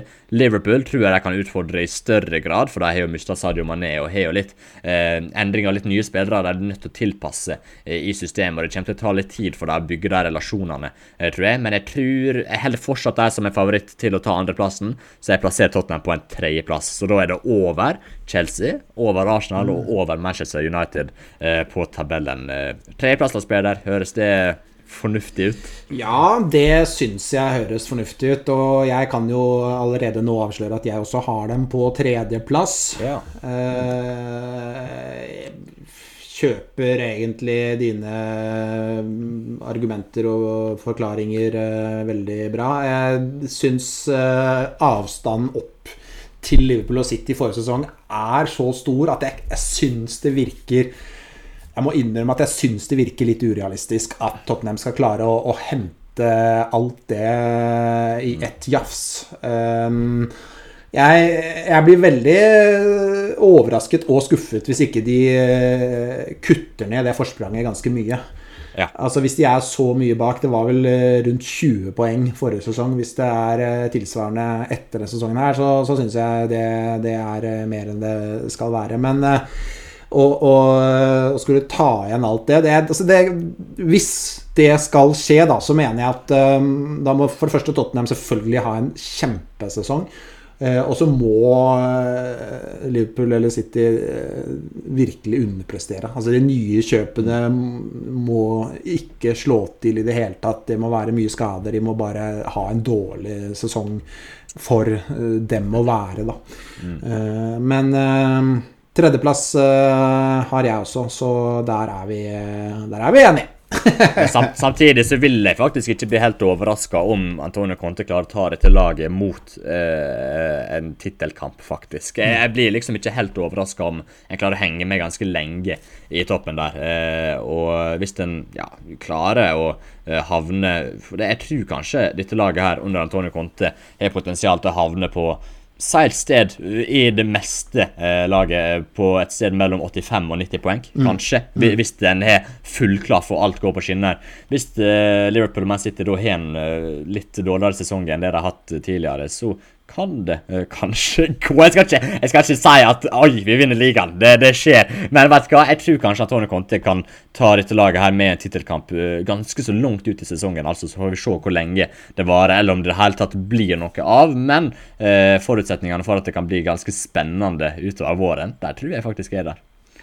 Ja, altså jeg skal jo innrømme, jeg kan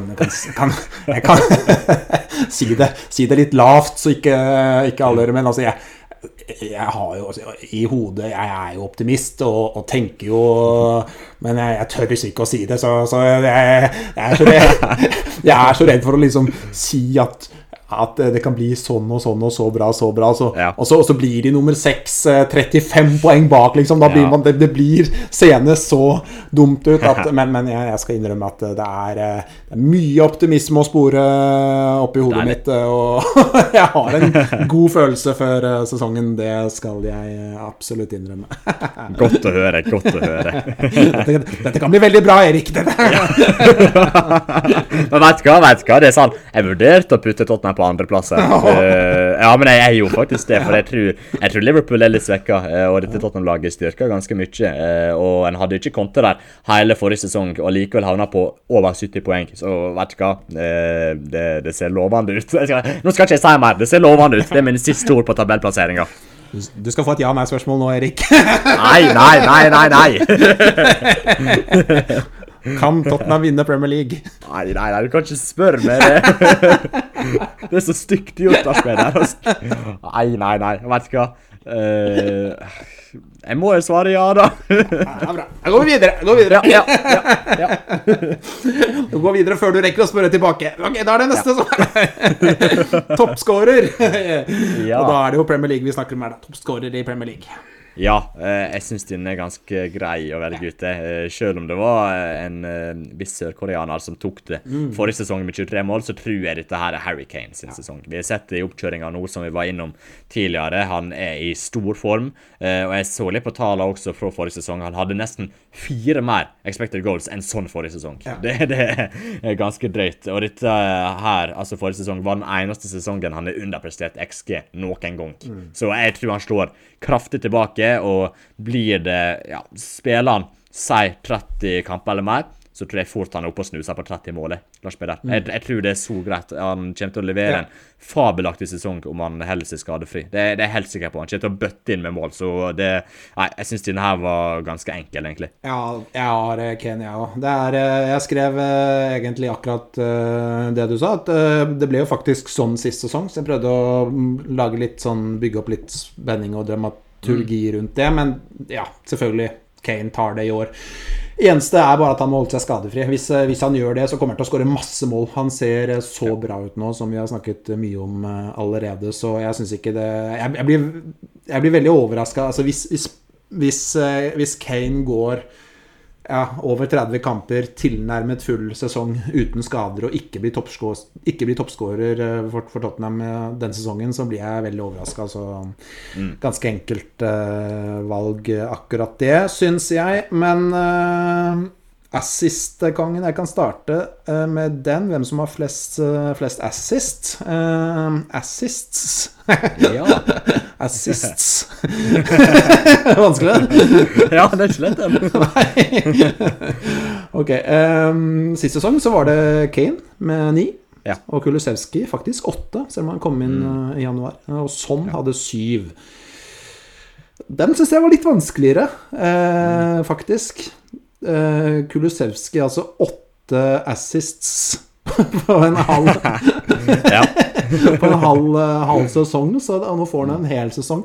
Men jeg velger faktisk Kane. Jeg gjør faktisk det. Jeg tror han som sagt kommer til å få en kjempesesong, og det innebærer ikke bare at han skårer mye mål. Han har også mange assists i spillet sitt, så jeg velger faktisk han på den også. Du gjør det, ja.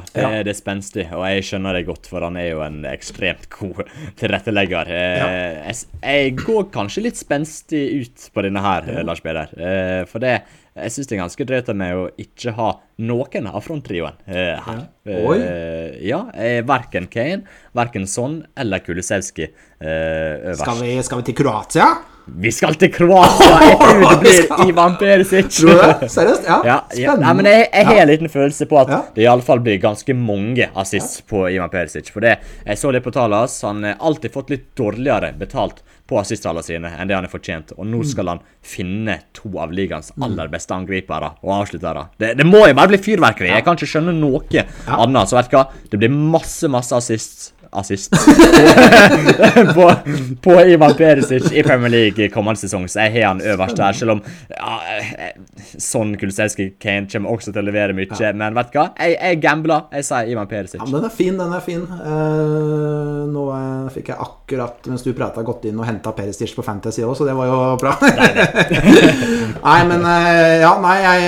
Jeg var innom og tenkte bitte litt på han, så jeg spent på hvor mye han kommer til å spille, om det blir masse rotasjon og styr og greier med Cessenio og sånn, men uansett, altså han har jo et ekstremt instinkt for gode innlegg. Han en veldig god tilrettelegger fra siden der, Perisic, og med så sylskarpe avsluttere i frontleddet hos Tottenham, så bør jo i hvert fall forutsetningene være de aller beste for at det kan bli mange sjanser skapt ut av Perisic sine kvaliteter, så jeg synes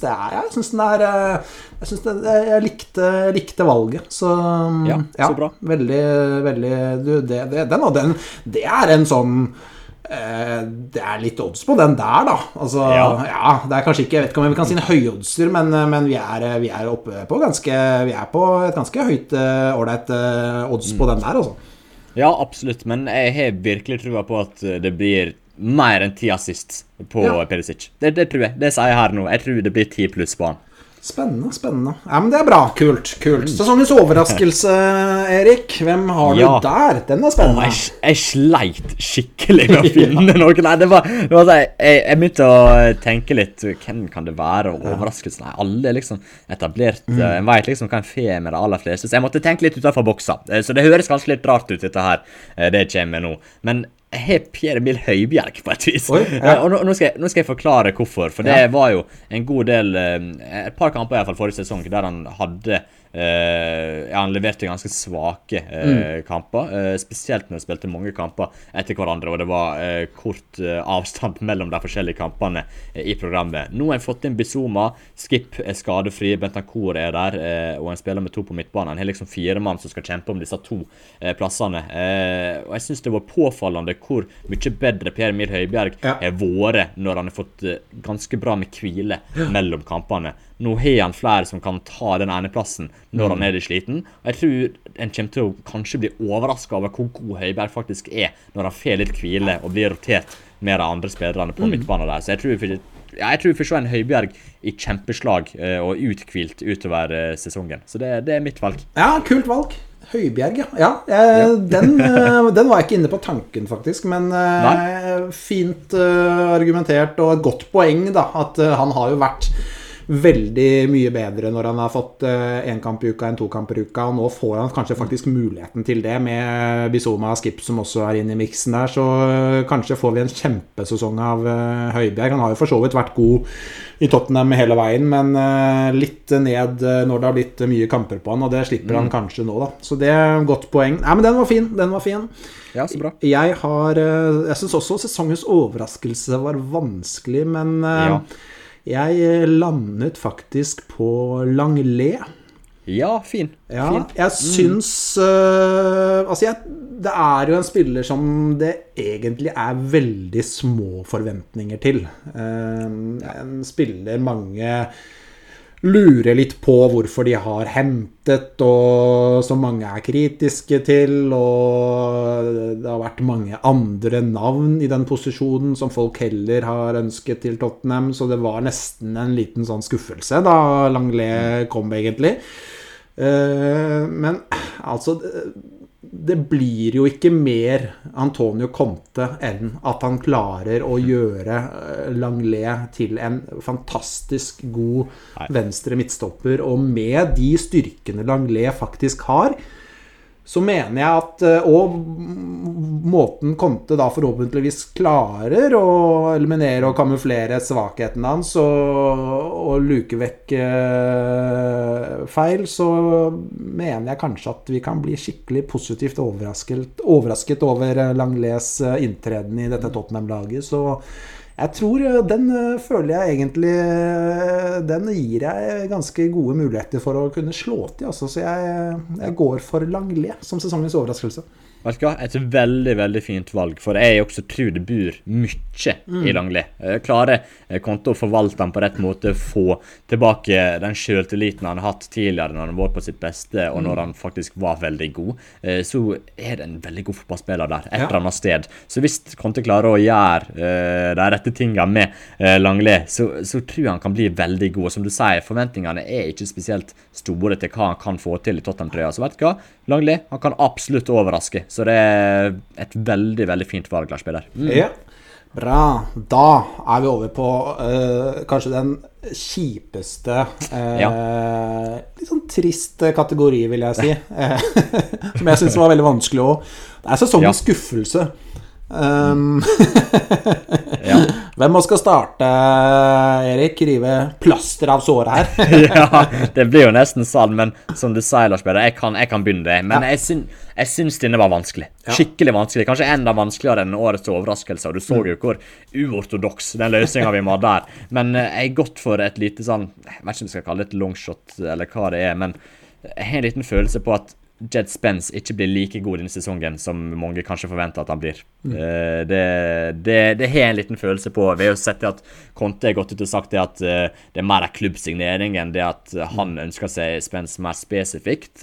Og så han jo fortsatt veldig ung, ganske uraffinert, bor utrolig mye fotball i han, og jeg tror han blir veldig bra etter hvert. Men at han leverer så bra som folk kanskje forventer at han skal gjøre nå neste sesong, det tror jeg ikke helt. Men det skal sies, altså dette var vanskelig, og det føles nesten litt påtvungen at jeg bare måtte velge en av dem, og da ble det liksom Spence, for jeg tror ikke han blir dårlig, men jeg tror kanskje ikke han leverer en kjempegod sesong heller, så da ble det han, men det sånn, det var vanskelig å velge uansett Lars Peder, så jeg måtte nesten bare ta noen, men jeg tror kanskje Spence ikke lever helt opp til de forventningene som rundt han. Hva tenker du? Ja, jeg synes også det var veldig vanskelig, og jeg kan jo si med en gang hvem jeg landet på. Jed Spence, faktisk. Gjorde du det, ja? Ja, det helt sant. Nei! Jo. Du kødder. Det jo nesten litt trist da, men at begge jeg håper ikke han hører på dette her. Nei, det er jo nesten litt utrolig. Ja, jeg hadde ikke trodd at du hadde Jed Spence du også, så jeg trodde jeg var alene om den. Men jeg skal forklare litt, da. Det må man jo gjøre her. Jeg vurderte faktisk å ta Oliver Skipp, og det har vært en del skader på han. Jeg frykter litt at det kan bli mer av det, og at sesongen sånn sett kan bli en skuffelse med at han blir ute mye med skader. I fjor så sa jeg jo Cessenio. Jeg vurderte han faktisk i år også. Men jeg droppet den. Men jeg gikk da for Jed Spence. Altså, jeg skal forklare den. Og jeg tror Jed Spence kommer til å bli en super spiller for Tottenham. Men jeg har en liten følelse av at han vil trenge litt tid, og ikke kommer til å blomstre skikkelig allerede første sesongen. Og jeg tror det en del som har veldig høye forventninger til han allerede nå, og hans første sesong i Tottenham, men jeg tror han trenger et år, jeg tror han trenger en sesong, og at man etter denne sesongen da, sånn sett, så vil kanskje en del være litt skuffet over hans bidrag den første sesongen hans i Tottenham, før han blomstrer skikkelig, tror jeg, om et år. At neste sesong, 23-24, da tror jeg vi virkelig får se han blomstre for fullt. Jeg tror noen kommer til å være litt skuffet, fordi jeg tror kanskje det en del som har i overkant store forventninger til at han skal slå til ganske umiddelbart. Men jeg tror det kan ta litt grann tid. Så det er bakgrunnen. Det er bakgrunnen. Ja, men det er nettopp det, og det er sånn, vi begge tenker jo det at han blir bra etter hvert. Det er ikke det vi sier, vi tror ikke han blir en flopp. Det er på ingen måte det, men at han trenger litt tid, og at denne sesongen kanskje ikke den han står helt fullt ut i. Det tror jeg kanskje er tilfellet, så får vi se. Og han er jo absolutt typen, og har råvaren til å bevise oss fullstendig feil, for det han kan godt bare ta det steget på Championship, så lett som bare det, og det vi sett med Becka tidligere, der det har gått veldig radikt, og der fort det blitt noen av ligaen sine aller beste Becka, så det kan gå veldig fort, men jeg tror nok fort at han ikke er helt til første valg fra start av, og trenger litt tid på å komme inn i det, og da vil han på en måte bli en skuffelse, selv om det egentlig ikke er en skuffelse, om det gir mening. Ja, det er klart, og så må vi jo bare presisere at vi har ikke snakket sammen i forkant av dette, og vi har sittet hver for oss og funnet på dette hver altså alene, så vi har ikke avtalt noe og snakket noe, så når vi har det samme, så er det faktisk tilfeldig, så det er viktig å få sagt det også. Men jeg tror, altså, jeg har jo allerede uttrykt, og jeg mener helt oppriktig, for det er viktig å få presisert litt når vi sier at Jed Spence blir årets skuffelse. Jeg tror dette her er et veldig bra kjøp for Tottenham, og altså, det kommer til å være en spiller Tottenham kommer til å ha stor nytte og glede av i 10 år fremover. Det er jeg helt overbevist om. Så når jeg sier at han blir en skuffelse første året, så sier jeg egentlig det litt sånn på vegne av alle dem som har veldig høye forventninger til han allerede nå. Selv så har jeg kanskje ikke så skyhøye forventninger til at han skal være en bjelke i dette laget og være en superviktig brikke allerede første sesong, for jeg tror det kan ta et år før han virkelig blir det, så jeg sier vel egentlig da litt sånn indirekte at dette blir sesongens skuffelse på vegne av de som har veldig store forventninger til at han blir knallgod allerede fra dag 1 da, så det er men vi er ingenting hadde vært bedre enn om han slår til allerede nå, det skulle jo nesten ikke forundre meg, han er litt typen som plutselig kan bare slå til fra første spark også, så vi får se. Sesongens gjennombrudd er neste punkt her. Ja. Jeg kan starte med den da. Altså vi hadde jo en liten sånn diskusjon på det med gjennombrudd etter forrige sesong, for da gikk vi jo gjennom eller hadde kåringer da fra forrige sesong, og da mente vel du at Matt Doherty var Stemmer det forrige sesongs gjennombrudd, og da mente vel jeg kanskje at en spiller på 30 år ikke kan beskrives som et gjennombrudd. Jeg i hvert fall definerer vel kanskje gjennombrudd som en ung spiller som slår gjennom for første gang, og som virkelig presenterer seg for aller første gang. Og så tenkte jeg litt på hvem blir det i dette Tottenham-laget. Hvilken ung spiller får vi se som liksom ikke har vist seg noe særlig frem på den største scene før og sånt. Så tenkte jeg liksom, ja, hvem blir det? Ja. Og vet du hva, dette her er så hardt og brutalt, men altså, på sesongens gjennombrudd så har jeg skrevet ingen.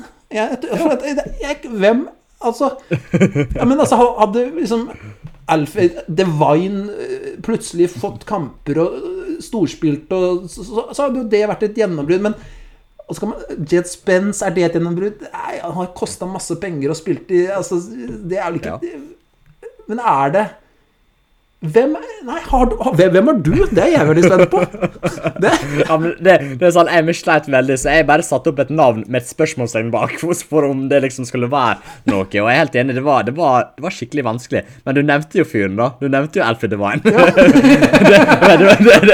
Det var jo liksom han endte opp på, og nå har jeg jo tatt den definisjonen du har som gjennombrudd på alvor, Lars Bjørn, for en gangs skyld.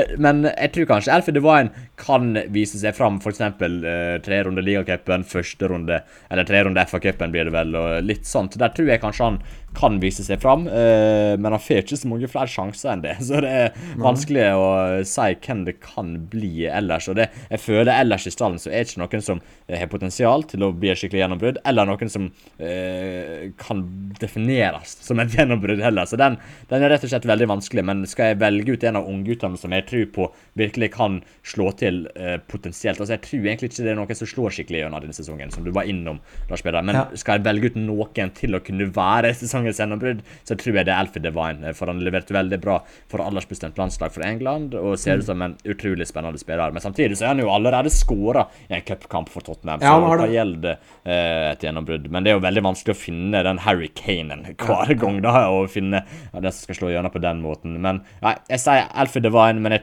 er egentlig enig med deg, for jeg tror ikke det blir så mange sanne type gjennombrudd denne sesongen. Altså, det er kanskje ikke så ofte man ser det sånn generelt heller på det nivået, at det kommer en spiller kanskje fra ungdomslag, og plutselig så bare spiller han kjempemye. Det er kanskje sånn, i Norge så ser man mer av det da. Der kan man se plutselig at det er en spiller som man egentlig ikke hadde forventet skulle spille. Kanskje en ung spiller som plutselig går opp og tar nivået og er kjempegod. Men jeg føler ikke det er så veldig ofte at det skjer i Premier League, altså. Man tenker sånn, Dane Scarlett og sånt, ikke sant? Altså, det skal jo veldig mye til at han plutselig spiller masse Premier League-fotball og scorer mye mål, da. Nei, den er... Vrien, ja. Vi får gå videre, tror jeg. Sesongens signering, den er spennende. Hva har du på den, Erik? Hvis vi skal ta bare nå kommende sesong, så har jeg Perisic. Det har jeg, for jeg tror han blir skikkelig bra. Jeg var jo innom litt av grunnene i sted. Jeg tror han kommer til å levere masse målgivende passninger og mål også bidra ekstremt der. Men skal vi ta det totalt sett, altså de signeringene som har skjedd inn mot denne sesongen, og skal ta det liksom overordnet, så sier jeg Ubisoma, for jeg tror han blir en utrolig viktig bidragsyter, ikke bare nå kommende sesong, men i flere år fremover, for han passer fotballen ekstremt godt, tilfører enormt mye defensivt, en god dribler også, og er rett og slett en spiller som kommer til å bidra ekstremt mye på den midtbanen. Så hvis du skal si den beste signeringen som har skjedd inn mot denne sesongen, så er det Ubisoma, men hvis du skal si den signeringen som kommer til å levere best nå inn, eller nå neste sesong, den som kommer, så sier Ivan Perisic, om det gir mening. Jeg hang ikke helt med på Nei, ok, jeg kan forklare litt mer. Perisic er jo en gammel spiller, han er oppe i åra, ikke sant? Så hvis vi skal ta den spilleren, eller den signeringen som leverer best nå, bare isolert til neste sesong, så sier Perisic. Men hvis vi skal si liksom det beste signeringen av det som skjedde nå i sommer inn mot denne sesongen, og teker med alt i betraktning, da sier Ubisoma, om det gir mening. Da er jeg med, og da kunne man nesten kaste et Jet Spence inn i mixen også, selv om vi tror han blir en skuffelse kanskje første sesongen, men du tenker litt mer langsiktig, og for klubben litt i det lange løp også. Ja, men da er jeg med. Jeg hadde også Bisoma faktisk på sesongens signering. Jeg tror han kommer til å bli meget bra i dette Tottenham-laget. Jeg har store forventninger til Ubisoma og ser virkelig frem til å se han i Tottenham-drakt. Synes vi fikk se litt av hva han kan mot Rangers, selv om han da kom fra en uke isolasjon i Sør-Korea og ikke hadde noen ideell oppladning i det hele tatt. Men det vi har sett av han i Brighton de siste sesongene, og det vi vet han har i seg, og måten jeg helt klart tror han vil kle det å spille Conte-fotball og passe inn under Contes fotballfilosofi, det gjør at jeg har enorme forventninger til Ubisoma, og det er kanskje den signeringen jeg er mest entusiastisk rundt inn mot kommende sesong.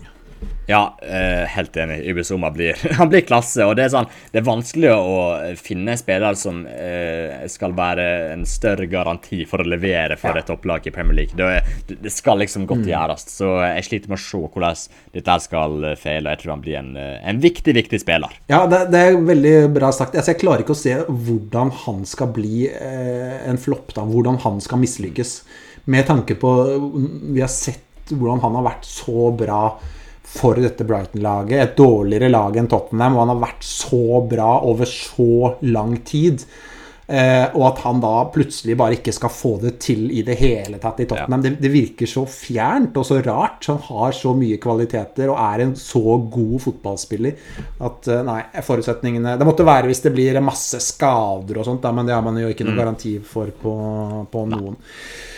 Hvem får flest gule kort? Da kan jeg starte med den. Jeg måtte inn og sjekke litt forrige sesong da, for å få et lite bilde på hvem som var de mest grisete spillerne da. Romero fikk 8, så jeg. Skip og Davis fikk 6. Bentancur, Emerson og Kane fikk 5. Altså Romero er jo en opplagt kandidat her. Han er jo et vandrende gult kort, men det er faktisk en annen altså, som jeg velger. Ja, altså det bor en liten gris i Bentancur altså. Jeg tror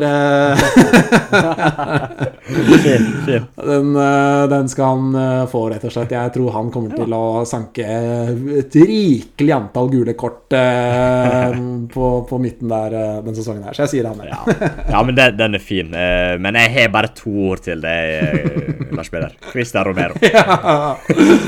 Men jeg ser Bentancur fikk 5, og han kom inn i januar, så han var jo nesten i ferd med å hente opp. Men Romero var jo skadet en periode der. Han var vel skadet fra hva det var av oktober-november i 2-3-4 måneder nesten. Så det, vi får se. Men jeg tror begge de 2 får mange kort da. Ja, det tror jeg nok de får. Ja, bra, det er bra.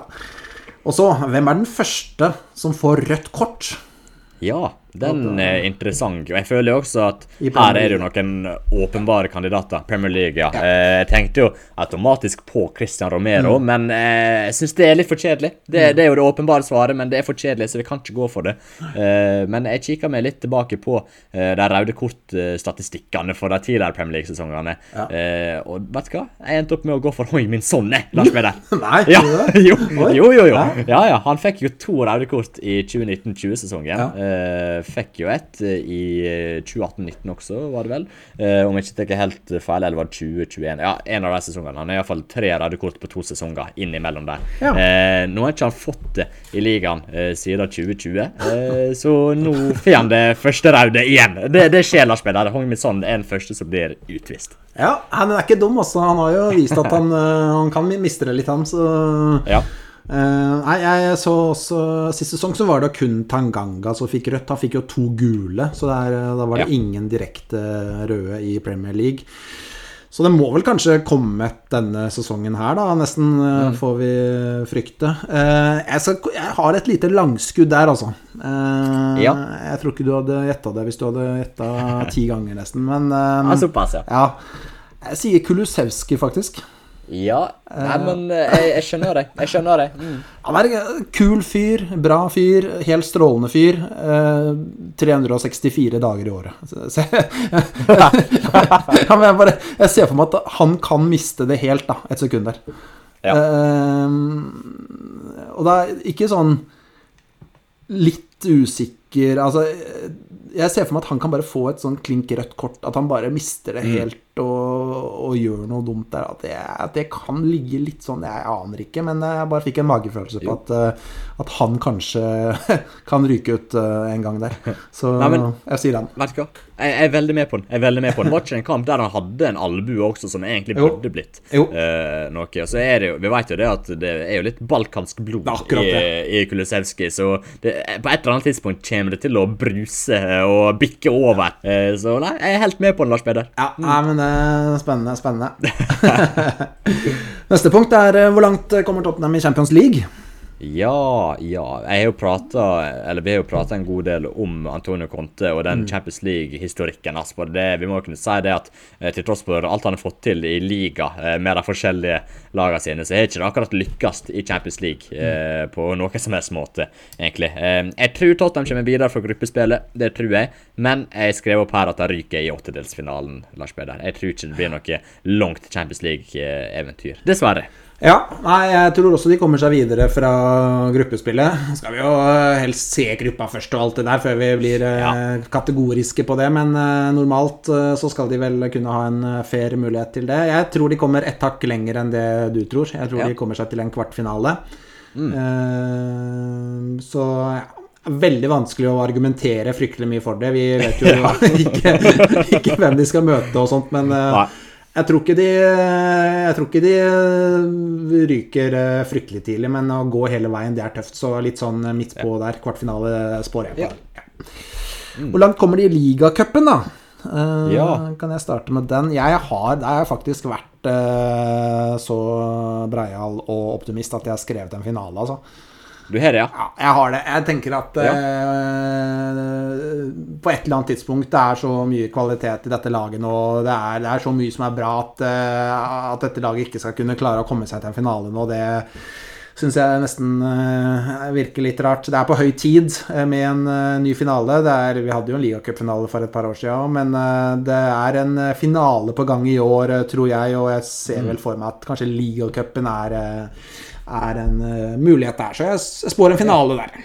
Ja, interessant den der. Da skal jeg være like kategorisk tilbake, Lars Peder. Jeg sier de gikk ut i runder før kvartfinalene. Altså 8-dels blir det veldig fort. Ja, rett og slett. Jeg tror de satser mye på liga, naturligvis, og så det jo veldig tett kampprogram før VM med Champions League og alt det greiene der. Så jeg tror ikke de satser fullt ut på ligacupen. Jeg tror det blir en litt tidlig exit der, men vi skal jo innom en annen turnering etter dette, og jeg har kanskje litt mer trua der. Ja, la oss hoppe rett til FA-cupen, Erik.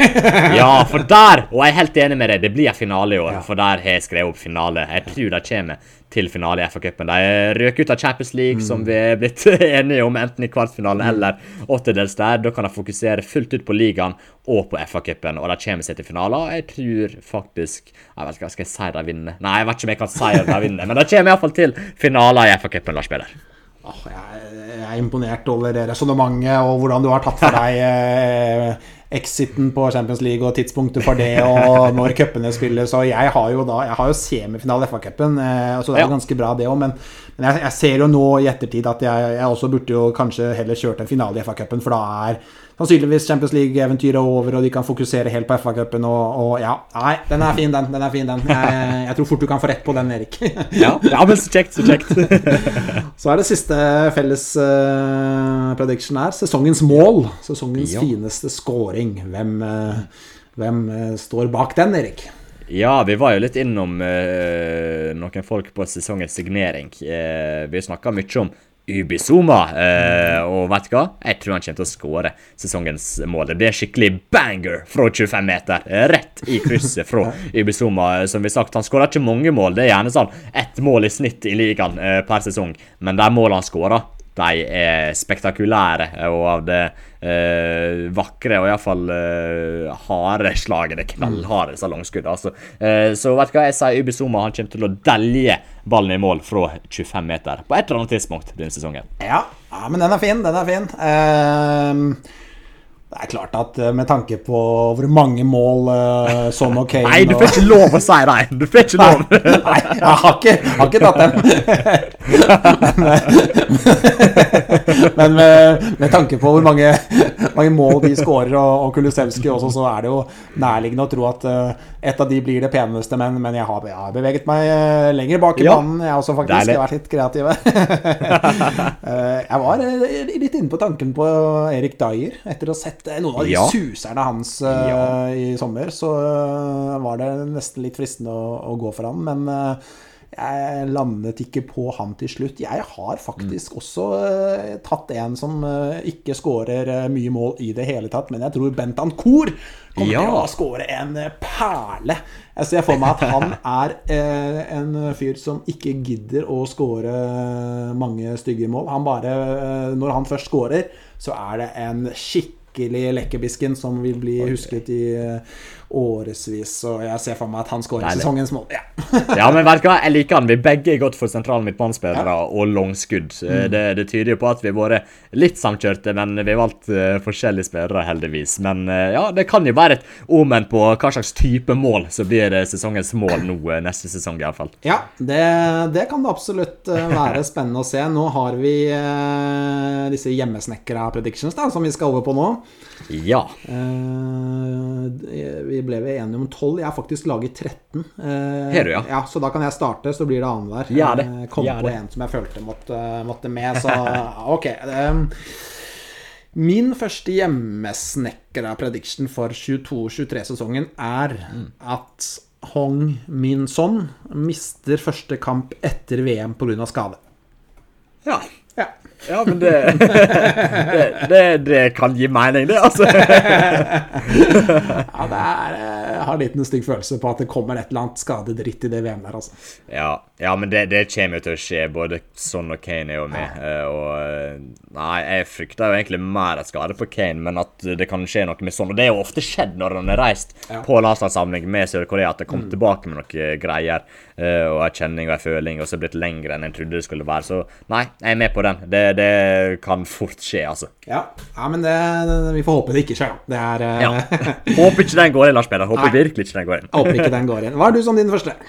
Ja, jeg skal jo til noe, jeg vet ikke om jeg skal kalle det mer lystig. Eller, jo, jeg skal kalle det mer lystig, det skal jeg. Men vi har jo sett det at Tottenham har hentet inn en ny dødballtrener i Gianni Vio. Forrige sesong så var det jo 8 mål på dødball, var det vel, som The Athletic skrev. 8 eller 9 mål, i alle fall. En av de 2. Hvis det tar utgangspunkt i at det var 8 mål, så sier jeg at det denne sesongen blir dobbelt så mange. Vi går opp i 16 dødballmål nå kommende sesong. Lars Peder. Oi, ja, men det er bra. Den er fin. Den var mer hyggelig enn min skadeprediction på Hong Min Son etter VM. 16 i en dobling, ja, men det skal vi si oss fornøyd med hvis den slår til.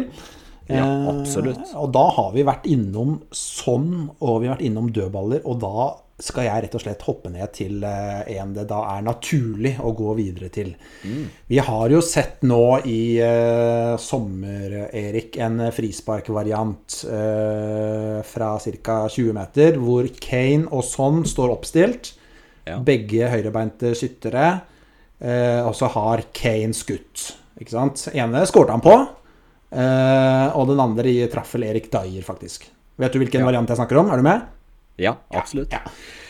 Min spådom blir at i løpet av sesongen så kommer de to til å stille opp på den måten der. Kane står foran, Son står bak.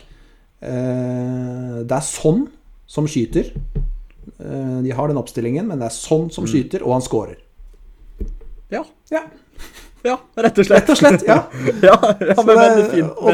Her er det viktig liksom, at detaljer, altså de må stå oppstilt på den måten at de står omtrent bak hverandre, ikke sant? Kane foran, Son bak, men det er Son som skyter, og det blir scoring fra utenfor 16. Veldig fint, detaljert og fin. Og hvis du treffer på alle detaljene, da blir jeg imponert, altså. Det er ikke lite som skal klaffe på den der, altså. Ja, der skal det meste gå i orden, så det er jo desto mer imponerende hvis du treffer på den, det må jeg kunne si. Da kan du ta din neste. Ja, jeg må ta oss litt ned på jorda igjen da, når vi går innom litt mål på dødball her i de 2 siste. Jeg skal litt tilbake til noe litt kjipere. Jeg sier det at Tottenham de kommer til å ha en motstander denne sesongen de ikke klarer å slå. De kommer ikke til å klare å slå Wolverhampton i ligaen denne sesongen, tror jeg. Nei, ok. Ja, de klarer bare ikke å slå Wolverhampton. Så i 3. serierunde og i 26. serierunde så blir det dessverre poengtapp i begge kampene, tror jeg. Ja, så dere som ikke har fått skiftet batteri i fjernkontrollen, dere kan gjøre det. Ja, da er det et fint tidspunkt. Hvis batteriet varer de 2 første kampene, så kan dere bytte i 3. serierunde. Det er bare å føle seg trygge på det. Ja, men nå har vi hatt så fine overganger her. Da blir det altså ikke. Nå skal jeg komme med min neste smådom her. Nå er jeg fornøyd med meg selv her. Ok, så du mener altså at Tottenham ikke kommer til å slå Wolverhampton i 3. serierunde, Erik, var det du sa? Ja. Og da kommer min neste spådom som handler om 4. serierunde. Oi. Jeg tror Richarlison kommer til å score sitt første ligamål i bortekampen mot Nottingham Forest i 4. ligarunde. Ja, den er fin. Det tror jeg. Fjerde serierunde. Richarlison. Ja, men det skjer. Vet du hva? Jeg er helt solgt. Jeg er fullstendig solgt. Fullstendig solgt. For han spiller ikke første kampen. Nei. Så er det Chelsea borte. Det er jo en litt sånn vanskelig match. Wolverhampton slår deg jo ikke, så da blir det kanskje ikke så mange mål. Men så Nottingham Forest. Ja, da skjer det. Ja. Veldig bra. Nå er jeg spent på om vi klarer å få disse overgangene til å flyte videre, for det har vært veldig Ja, det var et godt spørsmål. Jeg skal gjøre mitt beste, Lars Peder. Vi har jo sett det at en mot Wolverhampton tidligere er klart å score på overtid.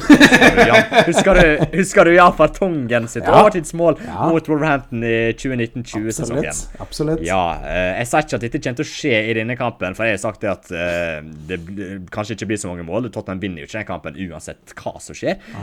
Men jeg tror Lucas Moura kommer til å score et mål på overtid i en eller annen kamp denne sesongen. Han får jo en litt sånn innbytterrolle potensielt denne sesongen, kommer til å spille mer sent enn tidlig i kamper, tror jeg. Og jeg tror han kommer til å putte et overtidsmål i en eller annen kamp i Premier League denne sesongen.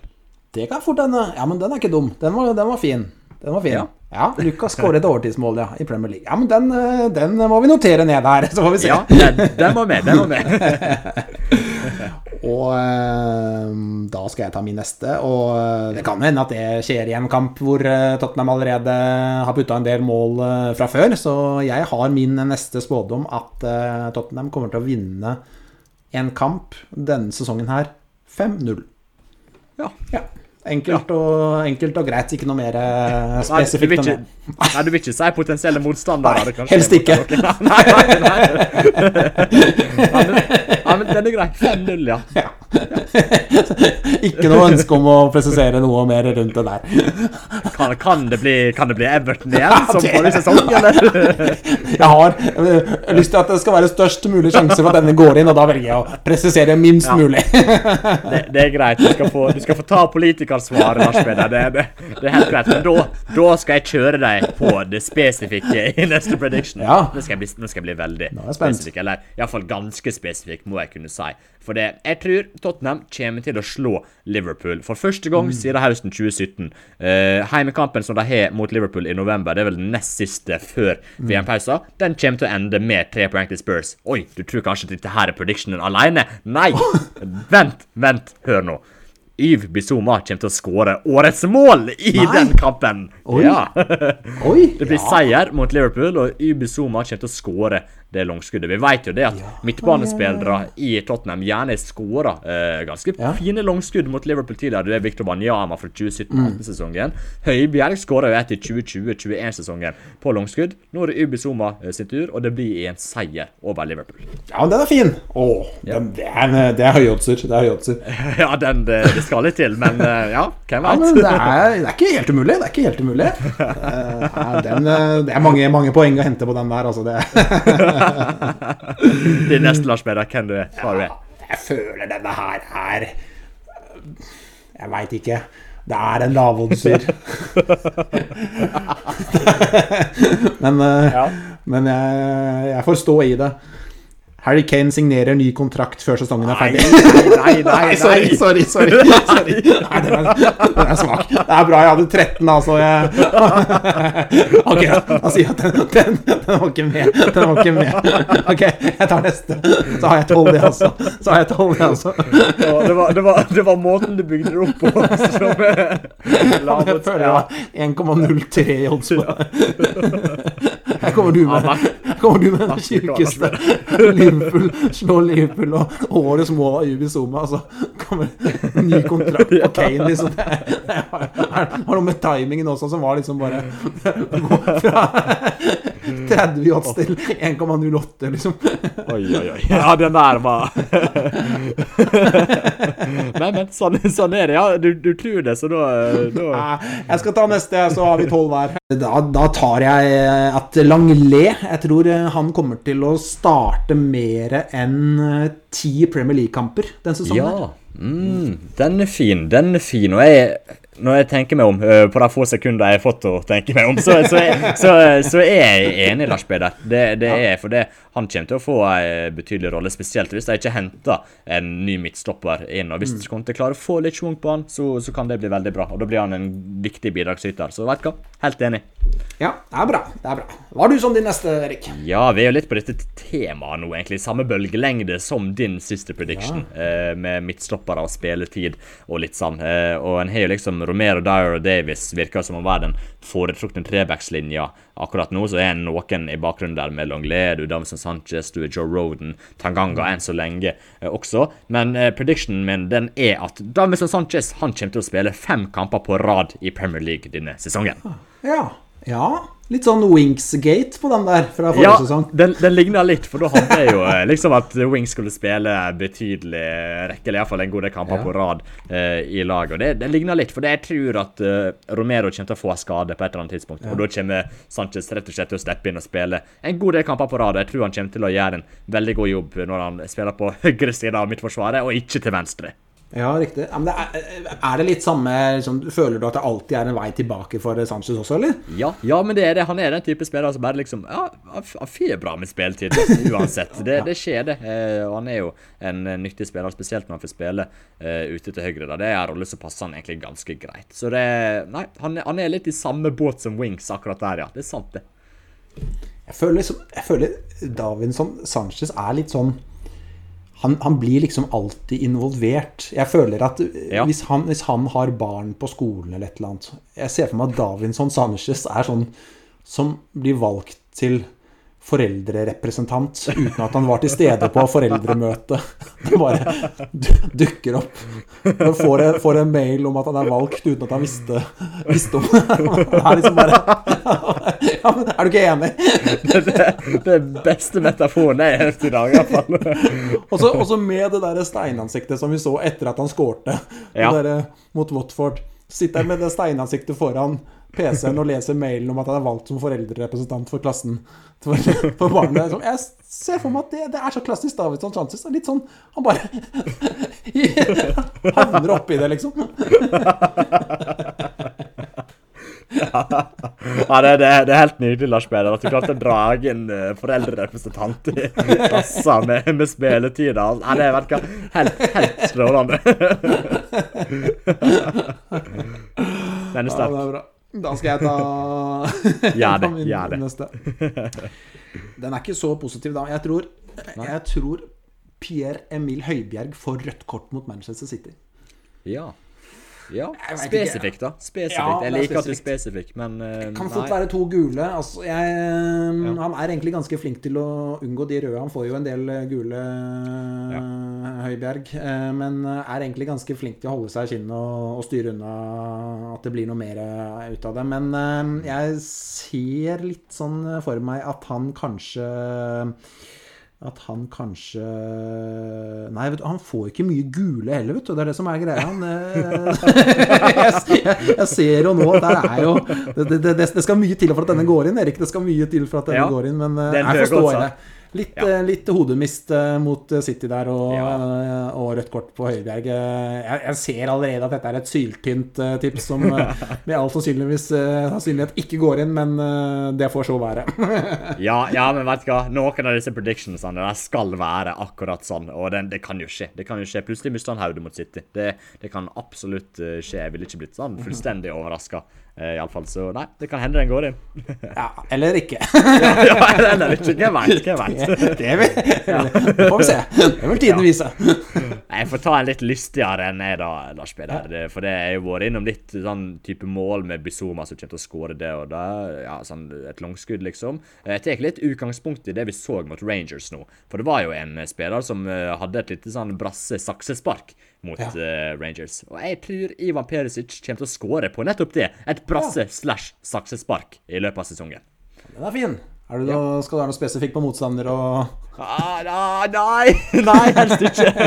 Nei, det er greit. Det er greit. Ja, men det er fint. Han har det litt i seg, han tror jeg. Altså. Vi har sett det i Inter også, så det kan bli et øyeblikk man husker. Ja, absolutt. Kanskje det skulle være årets mål forresten. Ja, vi får stå i det, men han er jo en akrobatisk og veltrent mann, så vet du hva? Jeg ser ikke vekk for at det plutselig kan skje. Ja, kult. Da skal jeg også bevege meg litt inn i målskårernes verden. Jeg føler ikke denne er veldig dristig, men det er en jeg har. Den er liksom akkurat innenfor at den er dristig nok, og den bør kunne gå inn. Jeg tror Son, Heung-min Son skårer 2 mål i en av kampene mot Everton. Ja, men den er fin. Den er fin. Jeg synes den er litt søt. Den er solid, og den tror jeg går inn. Jeg er enig. Jeg tror det er en god mulighet. Og så er det litt sånn wow, det skjedde hvis det skjer. Det er litt sånn, det er ikke en selvfølge, men gode muligheter, vil jeg si. Gode muligheter. Definitivt, men den er fin. Han skårer jo mot alle, liksom, men før han skårer det mot Everton også, så vet du hva? Liker den veldig godt. Nå skal jeg være spesifikk, Lars Peder. Nå er jeg tilbake på det spesifikke toget, men jeg vil ikke si den er sånn veldig usannsynlig heller.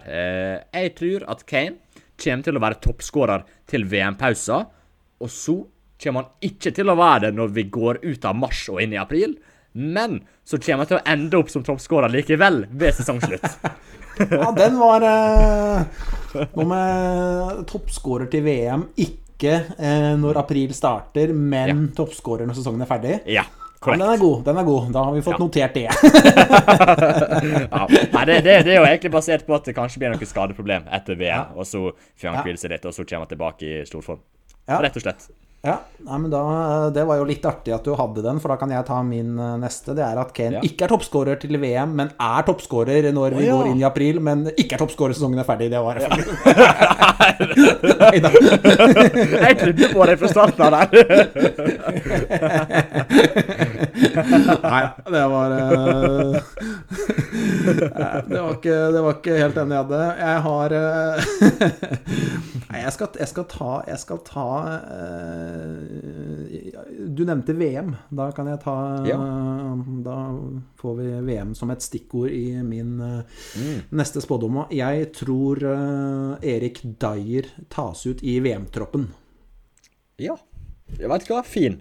Ja, den synes jeg var litt fin, fordi man tenker liksom, ja, selvfølgelig gjør han det, men han har jo ikke vært inne på ganske lenge nå. Men jeg tror han er med i VM-troppen. Ja, og det fortjener han, og fortsetter han å gjøre sånn som han har gjort for dette laget, og bygge videre på de gode preseason han har hatt, så tror jeg også det. Vet du hva? Veldig bra. God prediction. Da er det din tur igjen.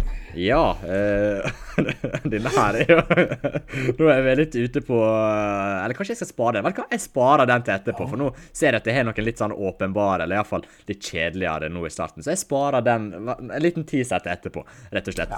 Skal ta en, jeg tenker å spare den, men jeg var litt innom Harry Kane, Torge, og jeg har liksom, du tok jo denne varianten med Heung-min Son i stad, Lars Peder.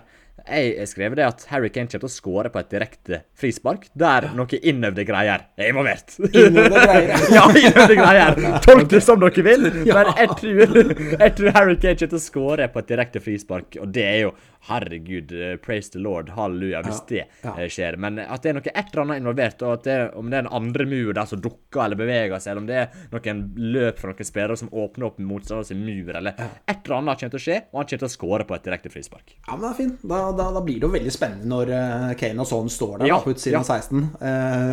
Da står de og heier på hver vår, egentlig. Ja, faktisk, det blir intenst, Lars Peder. Det blir det. Ja, men kult. Den var fin. Ta en også litt sånn kjedelig, men jeg har en sånn veldig følelse på at Tottenham kommer til å møte Manchester City i FA-cupen i år. Enten semifinale eller en finale. Jeg har jo spådd dem egentlig til semifinalen, så jeg får å stå i det, men jeg føler det er litt sånn Eima og Manchester City som motstander i FA-cupen den sesongen, så det blir en spådom fra meg. Ja, det er litt sjukt dette her, egentlig. Vi har ikke snakket om disse predictionsene i forkant. Nei. Men ene prediction har du samme? Nei, ikke helt samme, men den er farlig lik. Tottenham kommer til å møte Manchester City i FA Cup-finaler og vinne den. Så jeg skrev det. Ja, dæven. Det er ganske sykt. Det er ganske sykt. Vi har hatt for mange podcast-episoder. Ja, i alle dager. Den er ganske drøy, faktisk. Ja, det var faktisk ganske sjukt. Ja, kult. Det er ganske sikkert at det ikke skjer da når begge har det. Nei, det blir ikke noe av. Det var egentlig den jeg skulle avslutte med, Lars Peder. For jeg tenkte den var så lystig med at de slår City i FA Cup-finalen. Men nå får jeg får avslutte med noe litt annet, da. Jeg måtte bare ta det når du sa det. La du merke at du hadde tenkt at det var høydepunktet? Ja. Og så la du merke til hvordan jeg snakket den ned, den prediction. Jeg har det litt kjedelig her, men de møter Manchester City i FA-cupen. Det kan godt være finalen. Og du men sa det var det store høydepunktet mitt. Du sa bare, jeg gleder meg til å ta den, Ja, men det var faktisk sånn.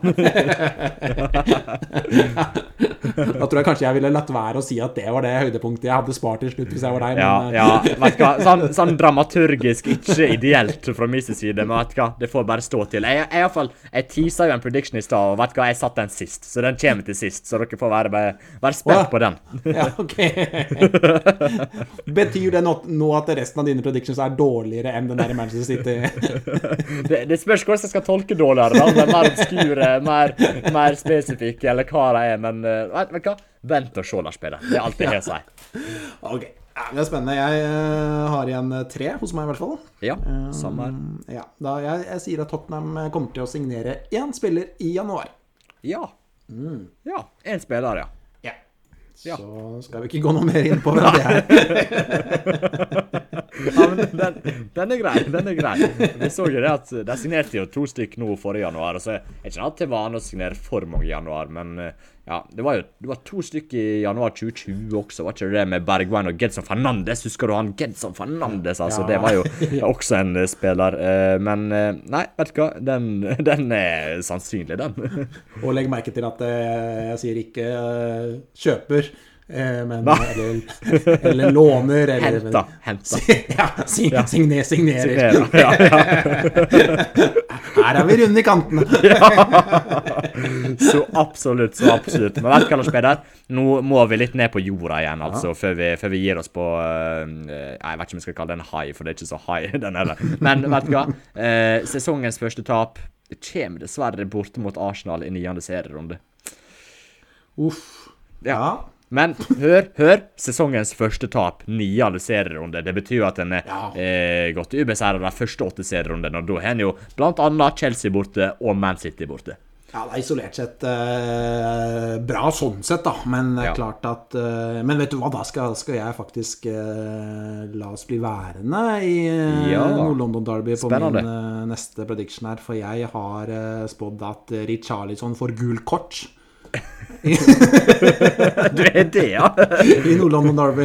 Ja. Så jeg kan dessverre ikke liksom, snu på det at de taper kampen, men det blir i hvert fall et gult kort da på Richarlison, så da vet vi hva som skjer da, rett og slett. Så da vet vi det. Spenstig, rett og slett. Og jeg er ikke fremmed for at det kan bli to gule, men Oi, sesongens første røde kort der? Nei. Jeg ser for meg at han setter fingeren i øya på en eller annen Arsenal-spiller, men vi får se. Ja, vet du hva, det er ikke helt usannsynlig. Han kan fyre seg opp, den mannen der, tror jeg vi kan si. Men da er vi fort på nest siste spådom, ikke vi?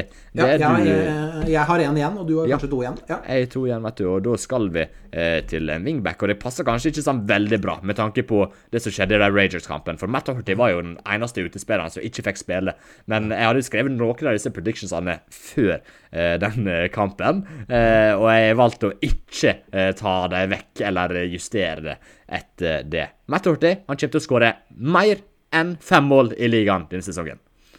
Ja, det er kult.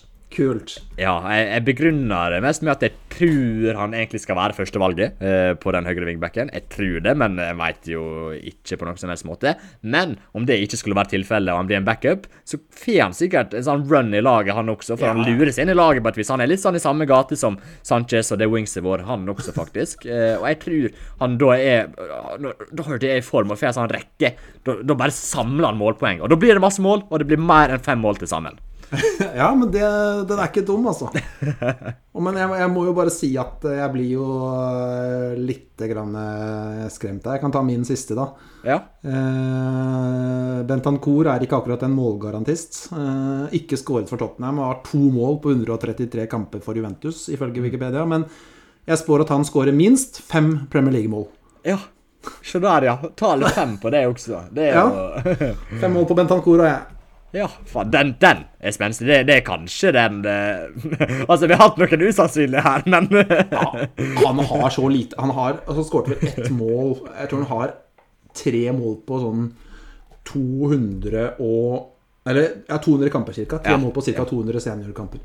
Det ganske syke greier faktisk. Men så var det sånn at rett etter han signerte for Tottenham, så spilte han jo en landskamp for Uruguay. Og da skåret han med en gang, plutselig. Så det ikke blitt noen mål for Tottenham etter det, men han hadde jo 2 målgivende pasninger nå mot Norway. Kanskje han blir litt mer egoistisk da, inn mot neste sesong. Teker de skudda selv, muligens. Så ser jeg for meg at hvis han blir en del av et veldig godt lag da, så vil du komme til... Se på sånn som City når de på sitt beste, så skårer plutselig Gundogan skårer masse mål, og plutselig så blåser Fernandinho inn en skåring der, og Rodri banker inn en... Altså jeg føler alle spillere på veldig gode lag skårer mål, så jeg klarer ikke å se for meg at Bentancur ikke skal få noen skåringer i denne sesongen her, så jeg har egentlig litt sånn troen på den der, altså.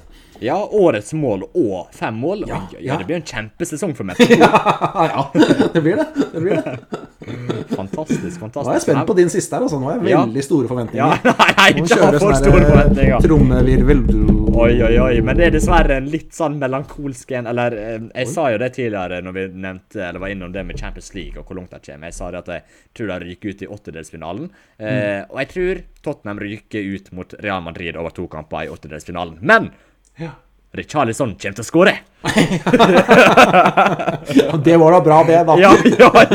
Det gleder meg for det. Han blir en sånn mager trøst oppi det hele her. Han taper Nord-London Derby, men han får et gul kort. Ja. Ryker ut mot Real Madrid, men Richarlison skårer. Men tenk da, Tottenham møter Real Madrid. Allerede ute, sånn, det spilt 70 minutter i andre kampen, og ligger under med 3 mål sammenlagt, liksom. Så plutselig skårer Richarlison. Oi, jeg traff på predictionen min. Oi, og så fen, liksom. Men da, likevel, en har tapt, en har gitt opp, men likevel fen, i hvert fall noe glede av det som skjer. Da kjører vel du duedansen foran TV-en, du gjør det ikke det? Ja, ikke tenk på det. Klart det duedansen og alt mulig andre som Richarlison kan finne på å gjøre. Det ingen som helst tvil om. Da står jubelen i taket, Lars Peder. Det godt å høre. Nei, det var det jeg hadde. Kom du gjennom lista di, eller? Ja, det gjorde jeg. Jeg tenkte jo det, altså... Var vi obskure nok denne gangen? Eller skulle vi tatt liksom om noen endret hårfarge eller sånne ting også? Disse prediction og sånne. Jeg foreslår jeg føler vi var ganske, hva skal jeg si, vi var ganske seriøse og nedpå. Altså det var, skal vi gjøre det sånn at til neste, og da kan vi jo allerede nå begynne å annonsere og markedsføre neste episode. Der har vi store planer, Erik. Ja, det har vi. Det blir siste episode før seriestart. Kommer ut sannsynligvis helt i starten av august. Vi skal ikke røpe noen planer, men vi har ting på gang, det kan vi avsløre, og gleder oss veldig til det. Men skal vi rett og slett som en del av den episoden komme med 10 litt sånn oppskøende enda flere predictions, ja. Ja, altså, eller hva si 5 da. 5, altså jeg tenker da vi litt mer i gata. Erik Dyer må igjen på do midt under kampen mot Chelsea. Ja, fint. Davidson Sanchez farger håret sitt lilla. Litt mer i den gata. Så si 5 hver. Ja, jeg er med på den, men vet du hva, hvis noen av oss velger å tippe hårfarge på Ben Davies, at han skal skifte den, da er vi modige, altså. Da er vi veldig modige. Hvilke farger kunne han funnet på å gå for da? Tenk Ben Davies skikkelig blond da. Kunne det fungert? Jeg ser for meg han med sånn der liksom Pogba-sveis med sånn stjerne på siden. Ja. Sånne 3 sånne fartstriper på andre siden. Ja. Ikke Ben Davies hadde kledd det? Jo, jeg vet ikke hva. Det hadde han kledd, Lars Peder. Ikke tenk på det engang. Nei, men den fin. Da blir det 5 sånne fra hver i neste episode. Vet du hva, jeg har allerede skrevet ned den ene nå, for jeg kom på en. Så da sparer jeg den teaser det sånn. Jeg skrev ned den ene allerede. Ja, nydelig. Så bra. Nei, dette ble en fin, lang, bra episode. Erik, takk for praten. Så må dere høre på oss neste uke også. Er det noe mer du har på hjertet? Nei, egentlig ikke. Vi har jo pratet lenge. Dette ble jo en lengre episode enn de lange episodene vi vanligvis ser, faktisk. Så nei, jeg tror vi må gi oss der, Lars Peder. Da gjør vi det, så sier vi bare på gjensyn, og ha det bra alle sammen. Ha det godt. Tottenham på 12 presenteres av Erik Heimdal og Lars Peder Karlseth Hellerud. Du finner oss på Spotify og andre steder der du lytter på podcast.